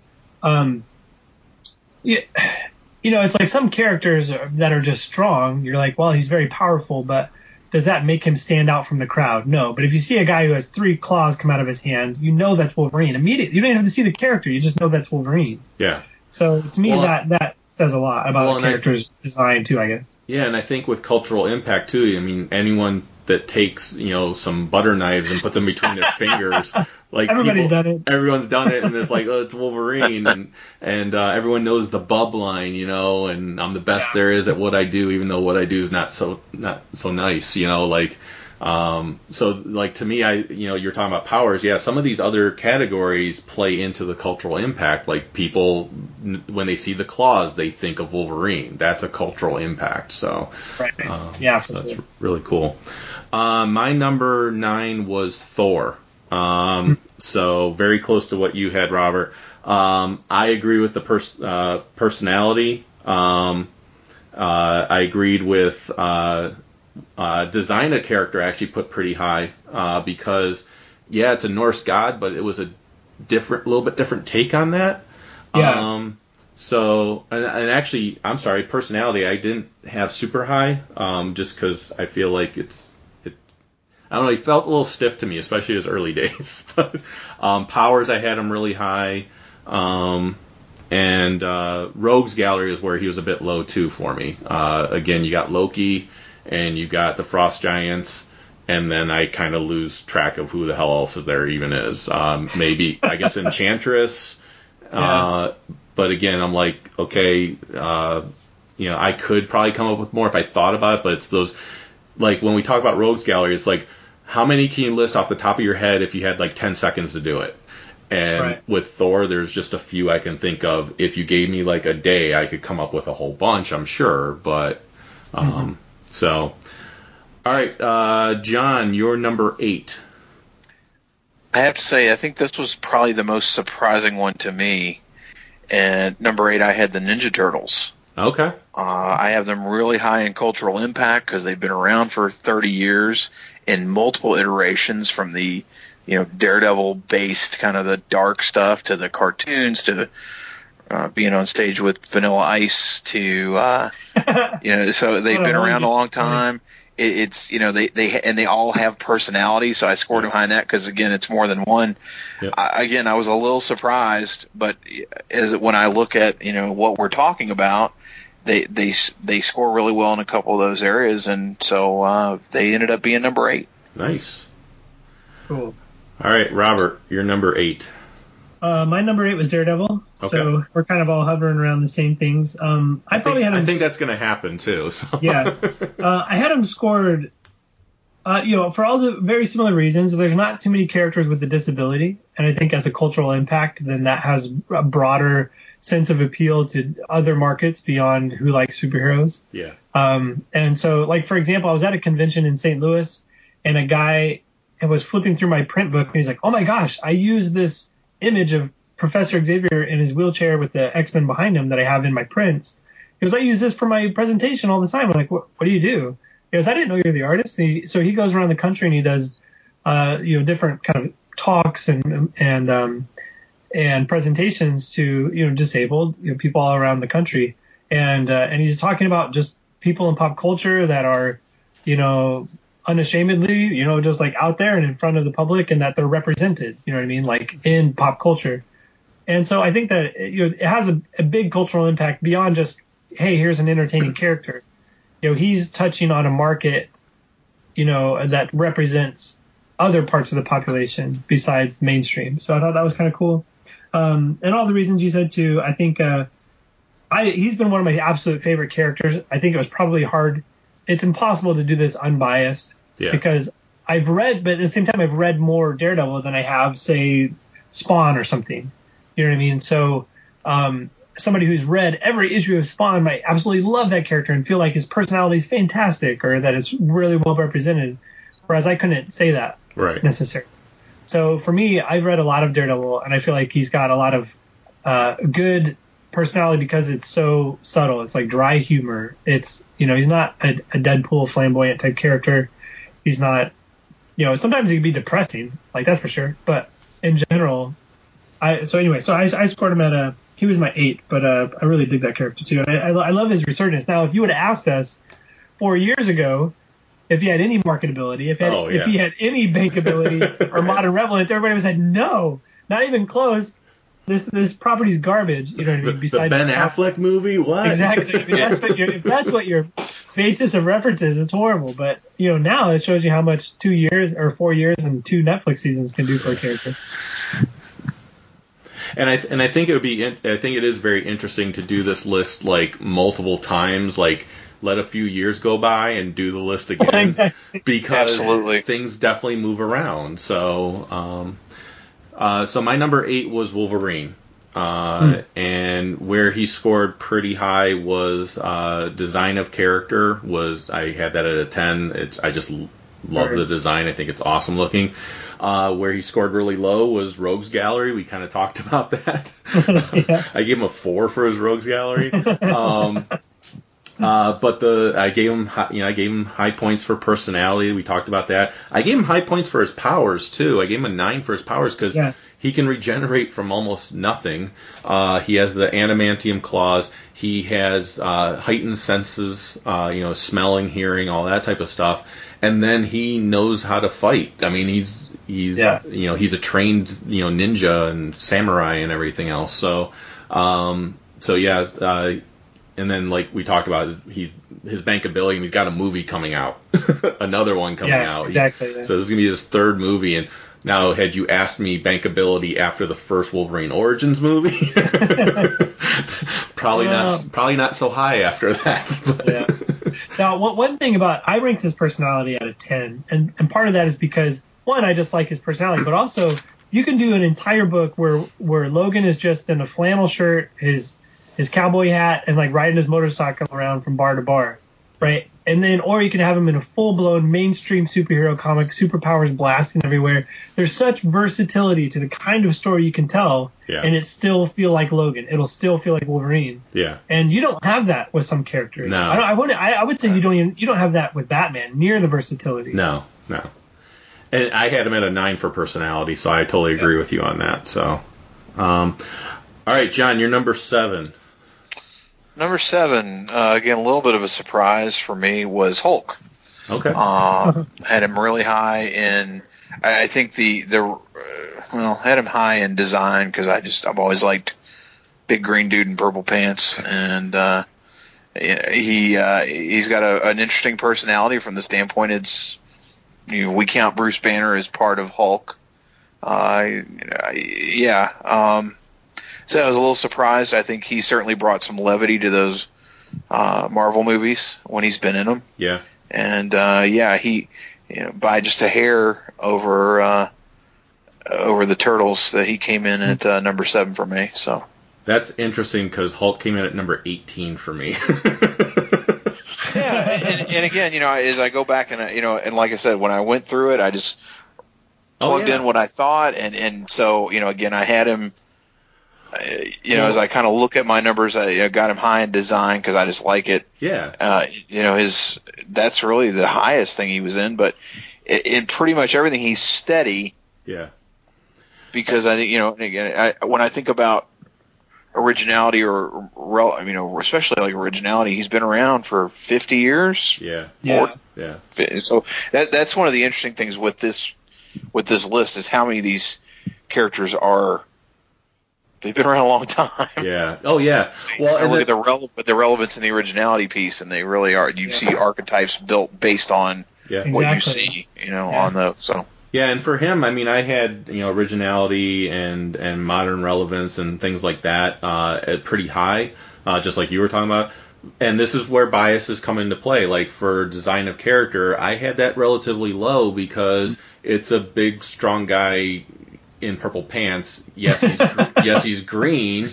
But he's green, which is why he's higher than someone like Conan. But yeah, exactly. But then like personality to me was like, okay, he says Hulk smash. That's how I know him. So to me, it wasn't a whole lot of personality, but for you, it was a lot of personality. You got the Dr. Jekyll, Mr. Hyde thing going on there. Well, and you could also point to Grey Hulk. Sure. Or Patch or whatever. Or Planet Hulk. Yeah. I mean, come on. There's all, and that was one of the fun things, especially as I tried to think through when it came to design, because there's so many iterations of these characters in a lot of cases. Okay, so that's kind of cool. And yeah, you have dumb Hulk, for lack of a better word, but you have intelligent Hulk. Yeah. You have, And I think where he dipped a little low for me too was Rogues Gallery, because I'm like, I got Leader, Abomination, Absorbing Man, and I couldn't really think much beyond that. And I counted Wolverine. Ross, I guess. Yeah. I counted Wolverine. Oh, Wolverine. That's okay.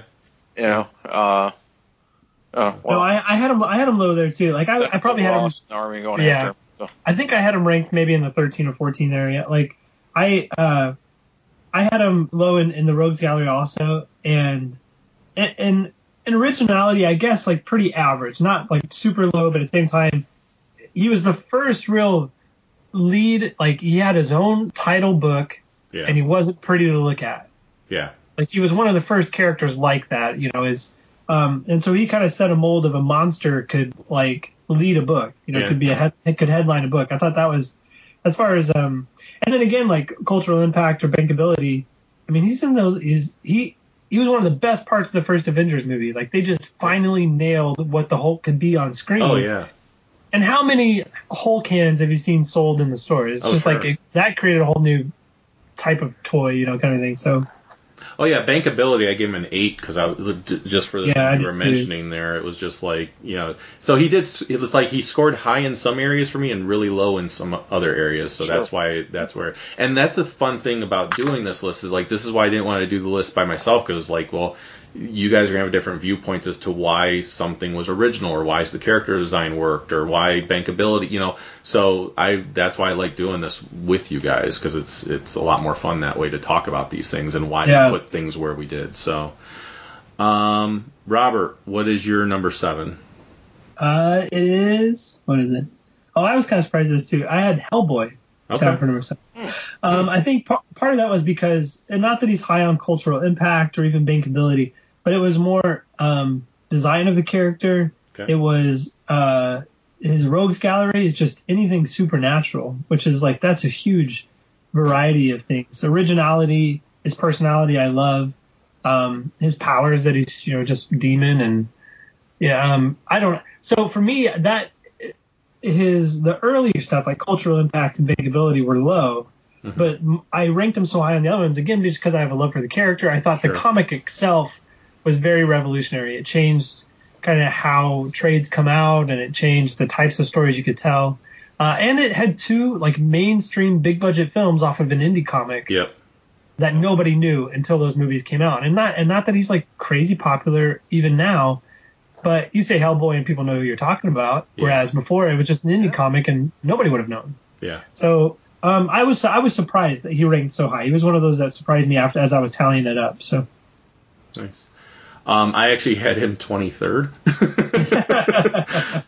But I will say like cultural impact was pretty low for me, and I would say modern relevance was actually low for me because as much as I love the movies, they were done a while back. That was the only reason I kind of ranked that lower than maybe I should have. Rogues Gallery I had really low for him because I don't know his Rogues Gallery. I mean, when you say supernatural, I'm like, okay, but I just didn't know like names of any of his villains.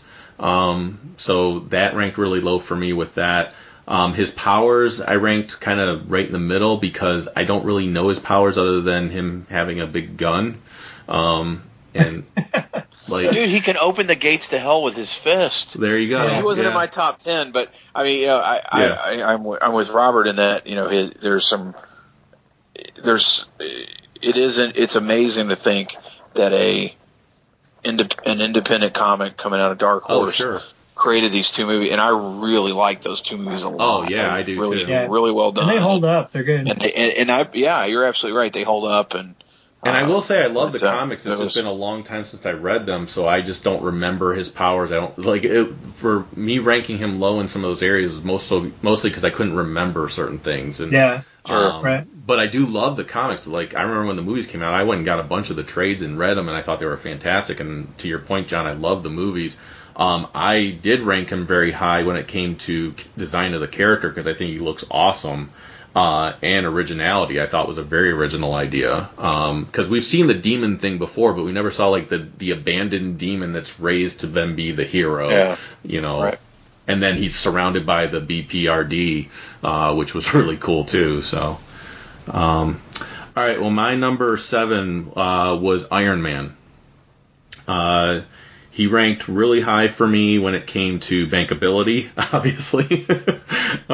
Design of character, I ranked it really high because he's got all those freaking armors. I mean, it's hard to find one you don't like. So, modern relevance obviously was really high. His personality was really high for me. Where he kind of dipped a bit for me was powers, because kind of to your point earlier, John, like if he doesn't have the armor, he's a really smart guy, but he doesn't really fight a whole lot. And his rogues gallery was a little bit low. I put it at a 7. So I mean, still relatively high, but I was like, started thinking like, okay, he's got Mandarin, Titanium Man, Crimson Dynamo. I was like, okay, there's Whiplash. I was able to name quite a few, so I didn't want to put it like in the middle or low, but it was still not like really high up. Cultural Impact, I had it like a 17. I probably even could have bumped it up even higher than that, but this is when I was getting near the bottom of the list, and like we talked about earlier, you start thinking about the other characters, and you're like, okay, he might not be as culturally impactful as some other characters, but Robert Downey Jr. totally brought that character to life, and you to your point earlier too, Robert, with the Hulk hands, you see Iron Man stuff all over the place when it comes to toys and everything. So. And this is going back a ways before the first Iron Man movie came out. But before that movie came out, nobody knew Iron Man. No. He had a couple of small cartoon and things like that. But it's just, I don't know. Those movies just and that whole franchise exploded this character to where he's just so up there. For sure. John, you're number 6. My number 6, I was a little surprised at how low he scored, but it was Wolverine. Okay. And, I think we've talked a little bit about him. For me, it was interesting because I just watched X-Men Apocalypse, and it was nice to see him show up even for a few minutes, and seeing that new Logan preview, getting really psyched to see him awesome, again. Yeah. So, I just it's pretty amazing to think Jackman's made a career of that character in the last 15 years, 16 years. Yeah. And imagine how different it would have been if you had Bob Hoskins, who they had talked about way back when. Because that's really, I see more of him from, if I think about that 80s run of Wolverine, Byrne, and Barry Windsor Smith, and kind of those creators that worked at that time. But like I said, I was a little surprised he was low, but as I kind of went through, that's where he landed for me. But, it was right there at number 6. Nice. Robert, for you. Okay, my number 6 was Captain America. So that's my number 6 also, by the way. So. Oh, very cool. Yeah, he's, again, one of my absolute favorite characters. So I'm glad he was in my top 10. I think, he ranks high for me for things like personality and design is so iconic. Personality because he stands out. He's a character that would call another character out on their language. You know what I mean? To me, I can appreciate that. He stands out from the crowd, and he's supposed to because he's from a different era. It's just, I love that concept.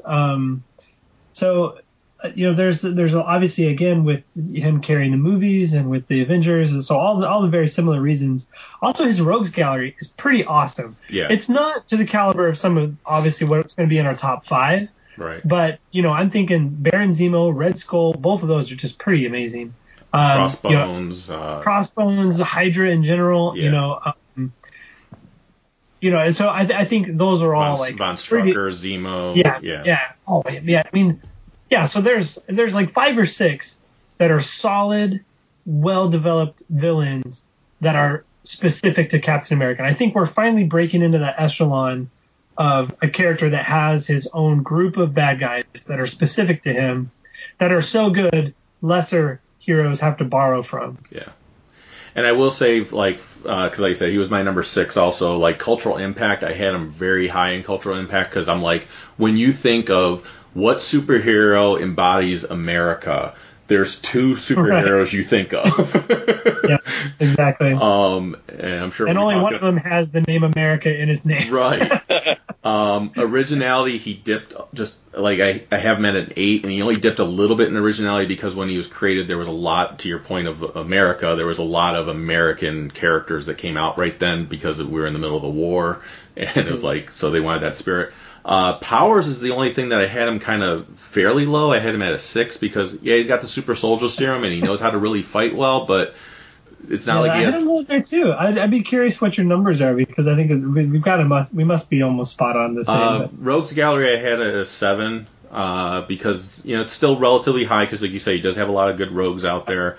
Bankability, I had him at a 10. I mean, he's had 3 movies, and they've all been the hugest... Yeah, really, really well done. Like, designed a character I had at a 10 because I just love the way he looks. Yeah, iconic. Yeah, modern relevance, obviously a 10 because, come on. But yeah, like personality had him at an 8, originality had him at an 8. So yeah, it was. Yeah, cool. Yeah. All right, John, you're number 5. Number 5 was Cap. Okay. I think you guys hit all the main points. I think you certainly see that bankability in the movies, and he's one of the few characters I've ever worn a T-shirt of. Nice. On a consistent basis. Superhero shirts, that is, right. And not a shield, but an actual Cap, old school Cap shirt that I had for a long time. Nice. So I wasn't surprised that he was up in that top 5. Yeah, and I said it on the show when we talked about it, and I still say it's true. So it wasn't just because it was the shiny new toy out there. Civil War, Captain America: Civil War is my favorite comic book movie of all time. It just hit everything I was looking for when it came to that. So yeah. Robert, you're number 5. Okay, my number 5 is Iron Man. So again, we're all kind of dancing around the same characters. For me, something to point out, like I actually put his personality pretty high. Okay. Because part of it has got to be from the Robert Downey Jr. portrayal of him, but I thought that he did a good job of embodying what's been established, in the comics before. So I thought that was good, and then his design, because it's you can interpret it so many different ways based on function, right? Yeah. So he's got the Hulkbuster, he's got a regular, he has his stealth, he has outer space. Like he has over 100 suits. Like that's pretty cool design wise when it comes to a character. So I remember when they were talking about, I listened to an episode of Comic Geek Speak where they were talking about Iron Man. I thought the one thing that was amusing is they said, when you're talking about his armor and there's so many different functions and different ones that he needs, they said, yeah, anytime a writer needed Iron Man to have something to get out of a jam, it was like, oh, that's in my finger, or that's in my boot. Yeah. So, all right, my number 5, this was the one that was the most surprising for me that ended up not only in my top 10, but this high in my top 10, was the Teenage Mutant Ninja Turtles. Was my number 5. Oh, yeah. Oh.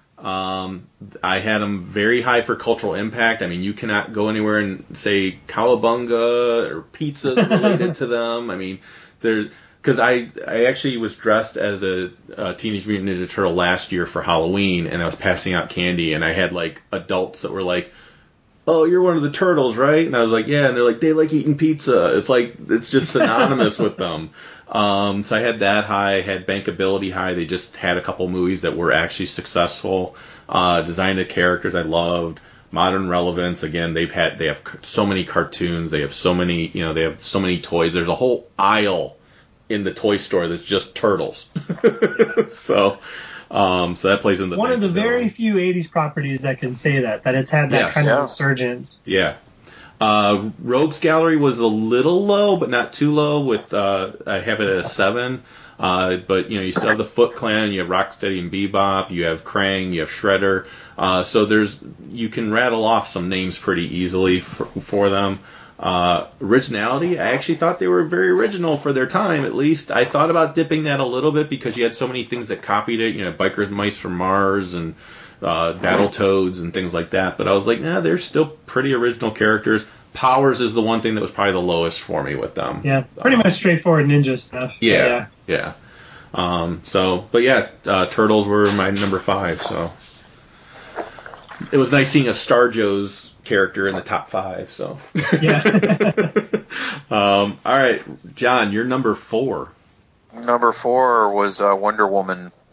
The high cultural impact, very bankable. It's got a great new trailer for a movie coming out next year that I just saw, and I was not surprised that she was up in that top 5 at all. Yeah. Robert, how about for you?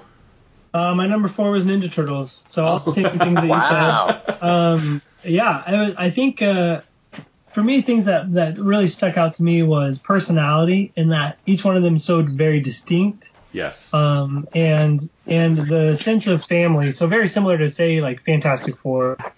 You get a sense of family in this book that you don't get in other books. And then, and I think because of cultural impact was like maxed out. I had that at 20. I had bankability at 10. And again, it's because of the toys you can buy. It had multiple reiterations of TV shows, cartoons, movies. I mean, it's had 5 feature films and 3 animated series that have lasted over 5 years each. Like, what other property has done that? What other property has a song that was played on the radio?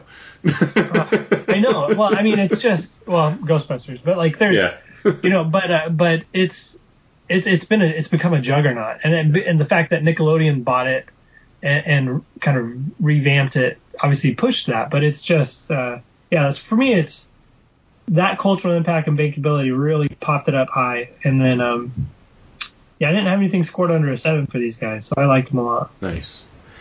My number 4 is the same as John's, Wonder Woman. I had her cultural impact wise, I had her at a 19, because if you say female superhero, everyone will say Wonder Woman. That's the first one that people are going to mention. Bankability, she had a successful TV show in the 70s. She's has a movie coming out that looks amazing. Everyone was interested in Wonder Woman when it came to the Batman v Superman because they saw she was in there.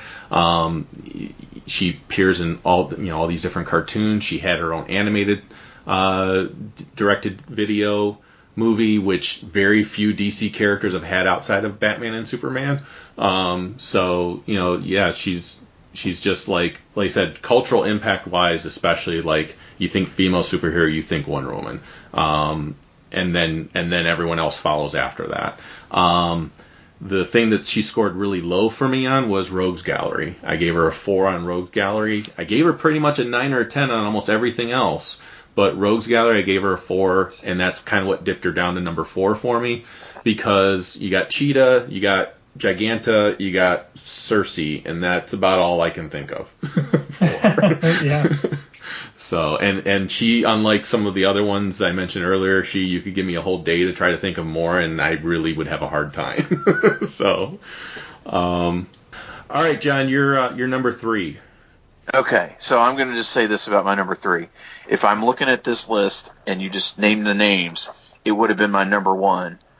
Cultural impact, bankability, design, relevance, and I've talked about this character a lot before, but it's Batman. Yeah. And where he stumbled is in powers. He's super smart, but he doesn't have powers compared to some of these other characters. Yep. He's a man, like the rest, like you and the 3 of us. So, I look at it and say, damn, I was really surprised, because, as I've said before, the thing I love about Batman is it can be Tim Burton Batman, it can be Frank Miller Batman, it can be Batman Brave and the Bold. It's all these iterations of this character who's very complex, has a very complex history and personality, and is super smart. Unfortunately, he just doesn't have the powers, and that's what killed it for me in that as I went through and just scored them. So I was surprised, not stunned, but it was surprised when I started scoring it out. Wow, that's he. If I just named him, he would have been my number one. So. Yeah, see, he was my number 3 also. He was my number 3 also. So. Well, there we go. I think it's a short list when we get up to 1, 2, 3. But I think so. For me, he was like top scores across the board in modern relevance. I didn't give him a 10. I don't, it was rare that I did. Unless I did that on accident. But I think I gave Deadpool a number 10. You know what I mean? Yep. I did too. And he got a 9, which is like up there. Everybody knows Batman. So I'm like, where did he lose points? And then me, a couple points for originality, just because it was I'm even thinking like originality. I think more of when they created him, what made him different. Yeah. Right?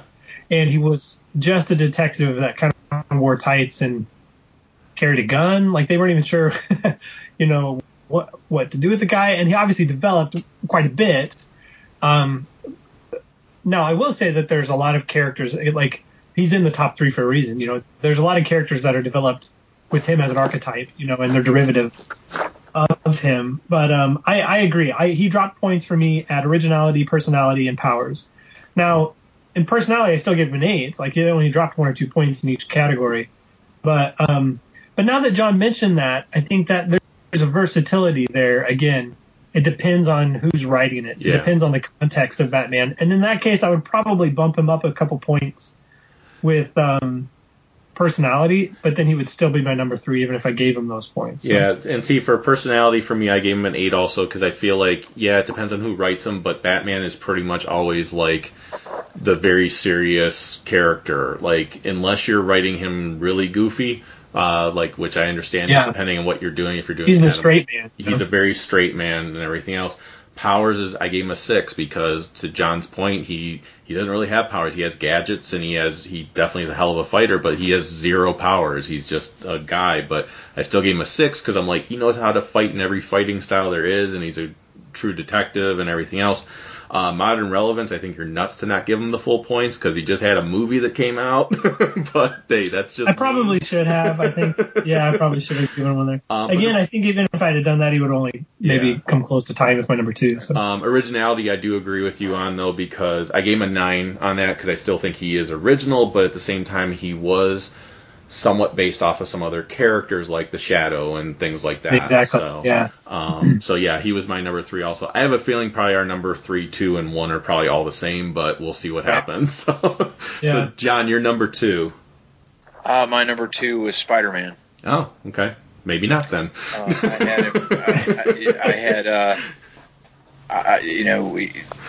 I think he is going to make he's going to return to a level of cultural impact with being in Civil War, the new movie coming out.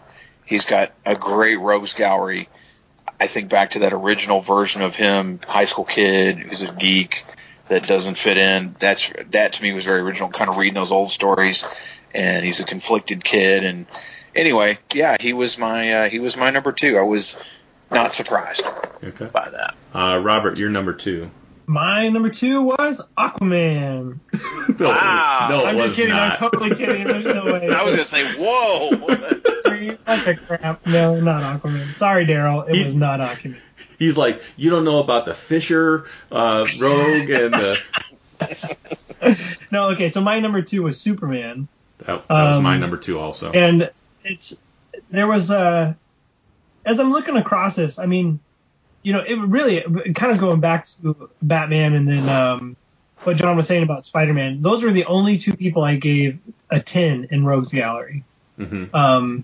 With Superman, he's up there. I think I gave him a 9, but as I'm looking at this, I might drop that to an 8 even. Just, I mean, obviously Lex Luthor, Brainiac. There are quite a few really great Superman villains, but it doesn't have quite the same impact as, say, like the Batman's Rogues Gallery and Spider-Man's Rogues Gallery, which are just completely famous. But even like Flash's Rogues are more diverse and fun and recognizable to a certain extent. So it's like I might drop him in that point. But but he's so high up there in cultural impact. Everybody recognizes the symbol. Bankability. I mean, of DC superheroes, you really have those big 3 or 4 characters that their entire structure of what they can make money on is based on those 3 or 4 characters. Yeah. And then, of course, design of the character. My top 4 and 5 are all 10s for designs. Yeah. Then in personality, I gave him a 10, and I don't know why I did that. I gave him a 9. I would drop him to a 9 as I look at that. But I think so. My Batman and Superman are pretty tied at this point. If I was going to go back again, those were like the first 3 or 4 that we were filling out. If I could go back and refill this out, those would probably be tied, and they'd be at maybe 1 or 2 points higher in general. Yeah, like I said, he was my number 2 also, Superman was. And Rogues Gallery is where I gave him an 8 because Batman and Spider-Man to me are the 2 top Rogues Galleries in all of comics. I have a hard time deciding which one's better sometimes. And to your point... because it's different, though. Yeah, and to your point of what you were saying, I actually gave Flash a 9 for his Rogues Gallery because I felt like his Rogues Gallery is even more iconic than Superman's, in the sense of having so many identifiable ones, where Superman, like you said, you got Lex Luthor, Doomsday, Brainiac, and Mxyzptlk, and that's like outside of that, I'm like, okay, I could come up with more, but it's a little tougher then. 8's still high. Zod. And then Superman originality, I actually gave him a 7 in originality because, yes, when he came out, he was very, I would say it was pretty original, but there's so many characters that wear tights and a cape now that I'm just like, they're all derivatives of Superman, but I'm like, is Superman really that original of an idea anymore? Now, powers, I gave him It's not anymore, but man, yeah. I mean, there were no other... Yeah. I mean, he set the mold. I mean, back in, 36 when it was crazy? I mean, there was just no other character. And now, of course, his powers grew to... Sure. Well beyond the way it was initially imagined, but... Well, and when you talk about powers, Superman and Supergirl, the only characters I gave a 10 to powers for. Because they have so many powers and so many abilities and everything else. I'm like, no one compares to those 2 characters. So now, see, when I looked at powers too, were you thinking of just like sheer power, or there's some I gave quite a few other people 10s, kind of because of originality. Like Green Lantern, I gave a 10. Green Lantern, I gave a 9 to because of how powerful he is. No, I gave him an 8. The only other character I gave a 9 to for powers. Let's see, I gave Wonder Woman a 9. I gave Spawn a 9. I gave Doctor Strange, I gave a 9 because he's just got so many. Thor, I gave a 9. But for me, powers when it came to Superman and Supergirl, for that matter, because the powers are pretty much the same, it was not only power, but how many powers they had played a big factor for me. Like, you have laser eyes, X-ray vision, you have cold breath, you have super speed, super strength, durability. I mean, the list goes on and on and on. So that's why I put them at a 10, and I was like, everyone else is kind of under that. So for me, so all right, number 1 then, John. Number 1 for me was Superman. Okay. Culturally, like you said, everybody recognizes the S. He's been bankable for forever. I think it's interesting as we talk about originality. I would argue that he is the archetype that multiple characters have been built upon. So how could you not say he is the most? He is the shining example everybody follows. I look at personality, and if I just follow the Christopher Reeve version, I love it based on that. And he was the only 10 I had, he and Supergirl, in terms of powers, because I read powers as abilities, and if I go through this list, Superman could destroy pretty much everybody on here, right? I mean, with something that he can do. Batman can't do that. Sergeant Rock can't do that. Hawkeye can't do that.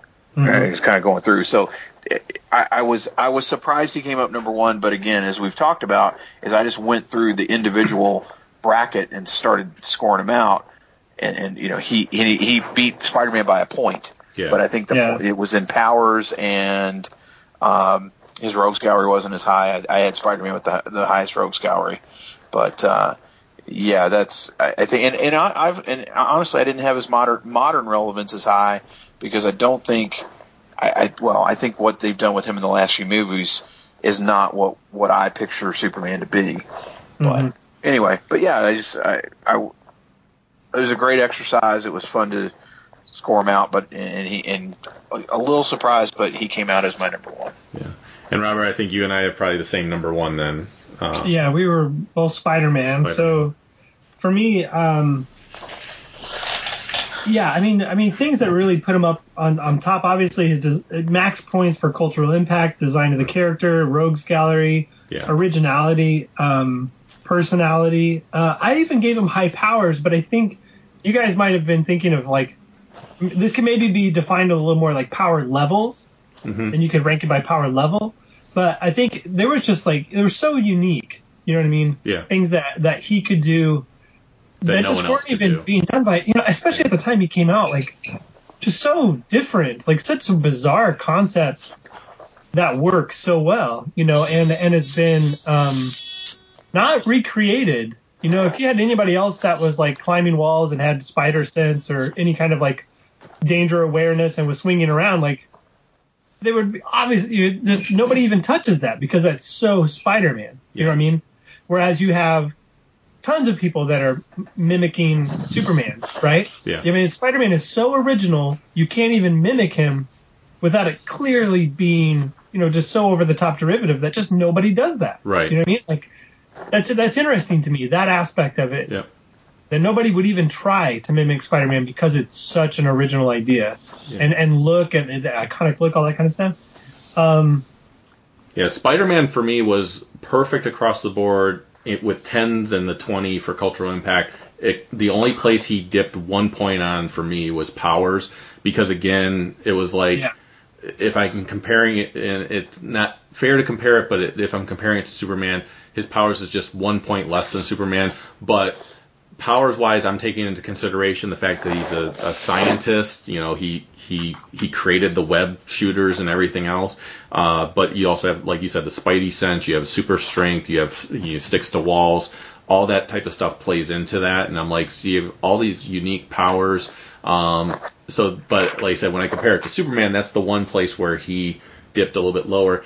I mean, even if I was to give Superman a 10 for originality, Spider-Man would still beat him because he is. I feel like he is even more original than Superman was. Yeah, I feel like personality-wise, I gave him a 10 because you got the Parker luck, you got all that. His banter, his banter, like the way he fights. He's quippy. I like the fact that they got that right in the Civil War movie. I loved. Oh yeah, spot on. Now, had you asked me modern relevance a few years ago, maybe not as much, or bankability, especially with the bad Spider-Man movies. But now I feel like he's completely bankable. Again, like I said, with the Turtles, you can go to a toy store and see sections of Marvel superheroes, and there's a section just for Spider-Man. Always Spider-Man. There's always a Spider-Man on the shelf. Like Spider-Man in the Legends line of action figures, the 6-inch figures, he has his own wave of figures that come out. You have the Avengers line of wave that comes out. Yeah, you have and then a Spider-Man wave. You have an X-Men wave, and then you have a Spider-Man wave. So, like, yeah, and he's got all these spin-off characters. He's got this own Spider-Man family. Like you said, John, if I was just to pick the character I think would probably be at the top of this list of just without taking these categories into consideration, I would probably say Batman would be the top, but Spider-Man would be an extremely close second. But when you take these categories into consideration of everything, Spider-Man for me, I was not surprised at all. And like I said, he got across the board, got top scores on everything except for powers, and that was only a 1 point dip. So. So we're gonna wrap things up, but I do want to ask, like, who was like maybe your guys' bottom 2 or 3? Just because I think people are gonna want to know. Okay, so I want to say this, and if it came to what I would read, it would be Sergeant Rock. Mm-hmm. And obviously, he is not a superhero. However, his rogues gallery is a 10 because he fought the Nazis. So you cannot argue with me on that. I was not surprised on the lowest scoring. I'm just going to tell you my lowest scoring. My lowest scoring character on all this was Black Widow. Oh wow! Okay. There's there's been a character in the movie. I know there's a comic out there, but I don't know. as I kind of go through the individual things, there's not a lot of impact. They prove it. I don't think they're going to make a movie about them. I wasn't necessarily shocked, but that was the lowest scoring of the bunch for me was Black Widow. But I do want to say, Sergeant Rock is going to be number one in my heart, and that's only because, again, he fought the Nazis and he was a badass. But. Well, I will say Black Widow was number 27, so she was pretty low on my list too for bankability because they haven't decided to make a movie about her, even though I think they could. Rogues Gallery was really low for me with her originality. I didn't think she was all that original. She's a Russian spy. And Powers, she was pretty low. I hate to say it, John, but Sergeant Rock was my number 30. But it's... Well, yeah, again, if I look at these, I mean, he is certainly the least... if you bankability, I mean, well, if you look at the context, relevance. Well, you look at the context that we're talking about, even a Robin, a Black Widow, these characters that aren't necessarily powered but have stuff.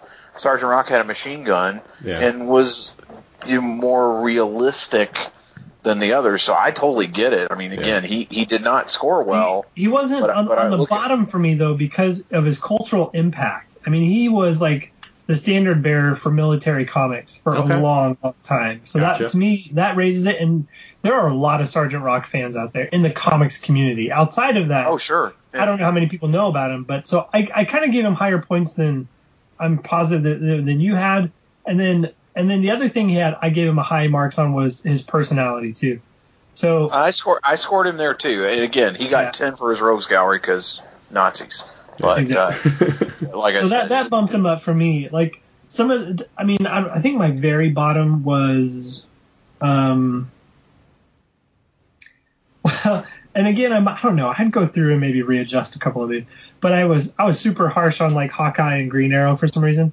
I like both of those characters. I don't know why I was so hard on them. Hawkeye was my 28th character, so so I had him low. I think it's because when Jeremy Renner even makes fun of himself for being Hawkeye, you're like, well, that's kind of rough. But I had Conan kind of low on there too. Conan was low for me also. He has a high cultural impact for me because of the movies, because of the comics. Everybody knows Conan the Barbarian. Everybody. Mm-hmm. But when you start looking at like powers or design of the character, bankability, compared to all these other juggernaut, type intellectual properties, he just doesn't compare. He's not in the same league. So I had, like Ghost Rider, characters that people are aware of, but the movies that have come out haven't been that great. He's not marketable. You know what I mean? So again, not that I have anything against these characters. It looks bad on this chart. Yeah. Ghost Rider, I will say I gave him, fairly low when it came to bankability. I gave him fairly low when it came to Rogues Gallery, and I gave him very low when it came to his personality, because I was just like, he doesn't really have a personality. The one that I think will surprise people where he is, but I had to be honest when I was doing my list, Green Lantern was number 19 for me.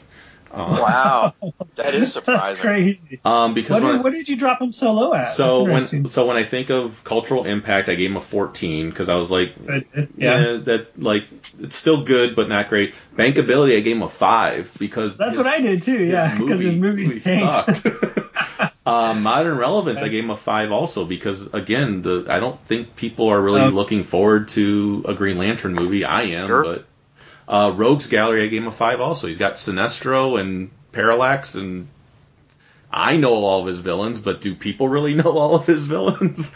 Yeah, see, I think this is where it becomes a little subjective because, again, I was putting numbers down based on who I knew. Sure.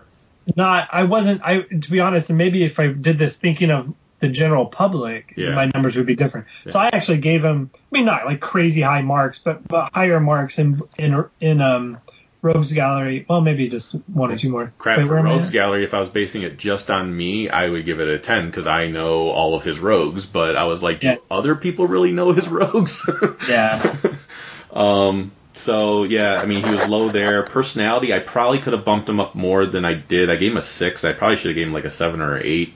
Because when I'm basing it on Hal Jordan, I would say, he's cocky and everything else. But then I'm just saying Green Lantern, and I'm like, well, do some, Guy Gardner's got a big personality, but does Kyle Rayner have a big personality? Does Jon Stewart have a big personality? I don't know.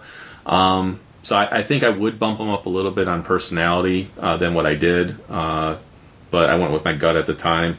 And then I think originality, I had a tough time with originality because I was like, okay, you've had a lot of different Space Corps type things come out, so I was like, is it really that original? I don't know.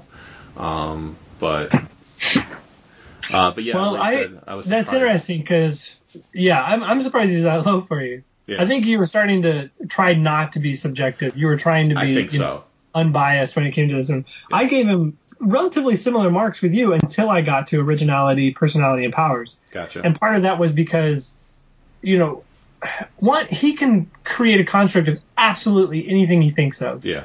And one of the things I love about this is that not every Green Lantern is the same. Like the way that they've developed his character over the last, decade, being that like Jon Stewart's constructs are so different from Hal Jordan's, from Kyle Rayner's especially. I love the creativity that went into what he could do with his powers. Like that was pretty amazing to me. Yeah. And then originality, that, how many other characters do you have, legacy-esque characters? Are their powers similar? Obviously, it's a Green Lantern ring, and it's based on willpower, but are so different from character to character to character. There's nothing else like that. Yeah.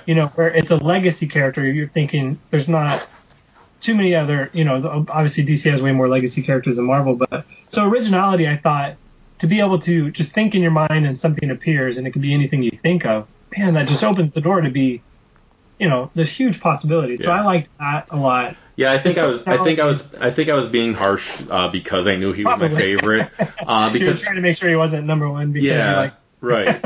And I mean, because for powers, I wanted to give it a 10 because he wears the most powerful weapon in the universe. Yeah, that's the thing. There's so many characters have said that. Batman said that. So many characters have said that. And so I gave him a 10 for that. Yeah. But then also personality, I gave him high because his power is based on his willpower, which is part of your character, part of your personality. So it's like, if you're going to say he has the most powerful weapon, he's got to have a high personality. All right, Green Lantern's my number one. So. But I agree. The first 4 or 5 categories, I mean, he just has not been successful for marketing and other things. So that drops him low with this exercise. Now, but the last, I mean, I love the character, so that's part of it. Now the good thing with it is that when you look at it, his movie wasn't successful, but he did have 2 or 3 direct-to-video movies, and then, like I said, with Wonder Woman.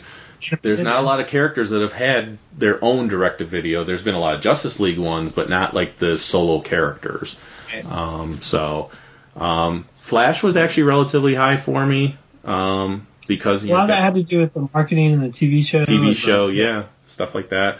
Punisher was really low for me. I got him for cultural impact and somewhat high impact for bankability, but when I got to Rogues Gallery and originality and personality and powers, he was really low for me on those. Personality, I gave him a 2 because I'm like, I don't know if he really has a personality. I'm like, I don't know if he has a personality. That's an interesting that you point out. He was middle of the road for me for 3 reasons, cultural impact because of his show or modern relevance because of his appearance on Daredevil. Yeah. And design of the character because of the skull. There are a few, I would say there's maybe a dozen superhero symbols that anybody on the street sees it and they know what it is. And weirdly enough, Punisher is one of those because he is not a mainstream marketable character. But you see that skull and it's a Marvel comic and most people could pull out the name Punisher. Yeah. And I don't know how or why. Yeah. But it's just such a vivid, stark, iconic symbol. So he got high on design for me because of that. Yeah, he got an 8 for me on design, and he got a 15 on cultural impact. And like what you were saying with the skull, when someone sees the skull on a shirt, they think of him. No? That's why he got a 15 on cultural impact for me. But yeah, and see, he's got that going for him, but Green Arrow doesn't. You know what I mean? Yeah. It's because of the show, people know him, but certainly before that, it's not like he has a symbol that's related and you just immediately see it and know. Yeah, Green Arrow I gave really low for originality. I started off at a 6, I went to a 5, and then I went down to a 4 because I was like, he's basically Robin Hood. He's chopping fast. I gave him a 3. Yeah. Yeah, and then Rogues Gallery for Green Arrow. Like, I know they've been introducing a lot of characters on the show for Green Arrow, but all those characters they've been introducing are actually Batman characters. Yeah, I mean, Green Arrow. Like, I actually dig the character. I do too. I love the show too. I love the archery characters in general. I really dig them. Yeah. But man, he scored so bad on this sheet for me because it was like so derivative, or it was like, I don't know. Yeah, exactly. Same reason. Originality, I give him a 3. He was low on a lot.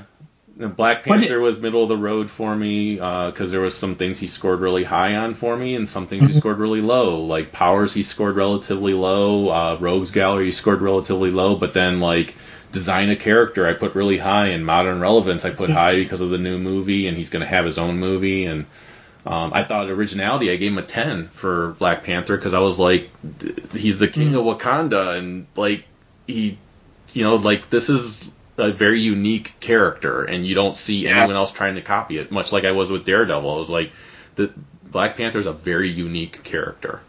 So. That's true. Hey, I'm curious. We probably need to wrap this up pretty quick, but I'm curious. What did you put as the lowest? I want to see just from categories. Who is your lowest in design? Okay, lowest in design was Conan for me. Okay. Black Widow. Okay. I thought Conan was definitely low. It's just the loincloth. Yeah. And a buff dude. But I actually had Luke Cage at 2. I had Luke Cage at a 4. I had him at a 3. And Conan was a 3. And his first costume is just horrendous, and now he's just literally wearing a t-shirt and jeans. Like, it's so lame. What was your lowest on bankability? Bankability, my lowest was Sergeant Rock. I gave him a 1 because I think if they did a Sergeant Rock movie, it could be awesome, but I don't see Hollywood clamoring to make a Sergeant Rock movie, unfortunately. I would go see it and would love it, but... As much as I love Spirit of Vengeance, I had Ghost Rider as lowest as far as bankability. Okay. But for the record, Ghost Rider Spirit of Vengeance is flipping awesome, so... But that doesn't mean it's bankable and it made any money. Right. I think I had Aquaman as the lowest. Well, they're going to do a movie, so I hope you're wrong. I guess. We'll see. I hope it proves me wrong. Let's see. What about lowest in... I don't know. Lowest in powers? I have a few that tie for that. So I had Sergeant Rock lowest in powers because... Or maybe, he's a soldier. I mean, he's a competent soldier. But... Yeah, Black Widow, they're all kind of... They have fighting abilities, they fight hand to hand and that kind of thing, but they... Yeah, powers. She's got the Widow's thing, I guess. But yeah, powers. I had for lowest. I had Hawkeye. I actually had Black Widow as a 4 and him as a 3 because I felt like she at least knew some martial arts and everything else. So I had Hawkeye, Conan, and they had the Punisher in there too because they're just people. They have fighting. Yeah, Punisher I at least gave a 4 to because again he knows like every military weapon there is, and he knows a lot of different fighting styles. Sergeant Rock I gave a 3 also. So there was my lowest 3 were because they all got a 3 was Hawkeye, Conan, and Sergeant Rock. Yeah, I didn't give anybody 3. I put them in. I had a lot of 4, 5s, and 6s, and those were all the hand-to-hand combatants. Yeah. Because I was like, if that's all they can do. But then so I said, okay, look, if you're a hand-to-hand combatant, you're going to get a 4, 5, or 6. Because even a 4 kicks the crap out of me. Right? Yeah. So any of these guys would just beat the utter crap out of me. So, like, automatically, somebody's got to be pretty crappy to have a 1 for powers or a 2 for powers, in my opinion. Yeah. So I'm like, 4, 5, 6. Obviously, I gave, like, Batman a 7, even though he's hand-to-hand, But so in those ranges were like my Green Arrows, my Punishers, all of those, kind of hand-to-hand characters. What was weird was I was looking at Connor's, my son's, his Avengers Encyclopedia book that came out just a few years ago. They had Hawkeye like at a level 10 fighting ability. No. Yeah, I was like, this is wrong. This is out of 10. Oh, that's bananas. Yeah, I was like, crap. Okay, this is either a typo. Whoever wrote this is just like a Hawkeye fan. utterly wrong. There's no way. They were saying he had the ability to literally hit any target, which was on the verge of like superpower ability, like an ability, as opposed to it being a skill, right? Right. And then they said that he had trained, but that he was trained by Captain America, that he had all these other experiences. I was like, no.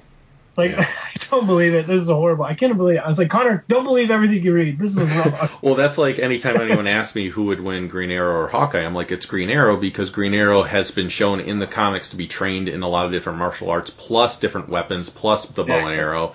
Whereas Hawkeye has been, he might have been trained by Captain America, but he's good with a bow, and we haven't really seen him good with much else. And oh my gosh, there's a dozen characters, hand-to-hand characters that I would rank way higher than Hawkeye. Right. It's crazy. I'm curious, who did you guys rank lowest in personality? For me, it was Punisher and Conan. Because Punisher... I think I had Conan. Conan's just like... Punisher and Ghost Rider were mine. Okay. My lowest. Okay. I wasn't too harsh on them. Yeah.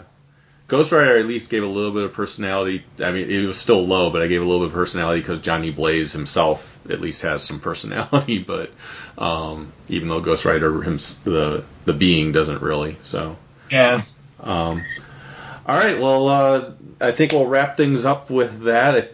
It was a fun, like to your point earlier, John. I think this was a fun experiment, and I think we did a much better job than Entertainment Weekly did. Suck it, Entertainment Weekly. Of course, they have a lot more people paying attention to what their list was than what we will be having. So. Maybe that's true.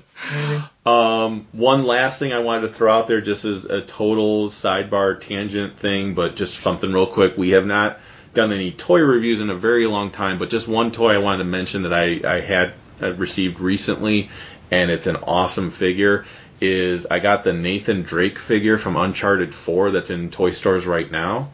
And I'm a big fan of the adventure type characters, so you guys know I've mentioned it many times. I love Indiana Jones, love Lara Croft, and I love Nathan Drake. This figure is awesome. Comes with 2 different heads. It comes with 2 different pairs of hands. Comes with a couple different weapons. Comes with like a grappling hook, 2 versions of the grappling hook. One that's closed that you can put in his hand, and the other one that has the string attached to it and everything else, so you can hang him from somewhere. He has a lot of different points of articulation, and one of the things that they did that I thought was really cool was he does have waist articulation, but you don't see it because they put a rubbery shirt over him, so you can still bend his chest and everything else, but you don't get the visible bended line and everything else. It's an awesome figure. I actually have a Figma Indiana Jones figure coming that's like a 6-inch figure, and then I have a Lara Croft figure that I think is actually like an 8-inch figure, so it's not totally the same scale, but I want to put those 3 figures together because I think that would be awesome. But I highly recommend the Nathan Drake figure. If you've seen it in stores and thought about it and we're debating about it, it's a very, very cool figure. It's gritty looking. It's perfect if you love the Uncharted games. So I just wanted to kind of mention that because we don't really talk about toys too much anymore, but it was a figure I thought was worth mentioning to everyone.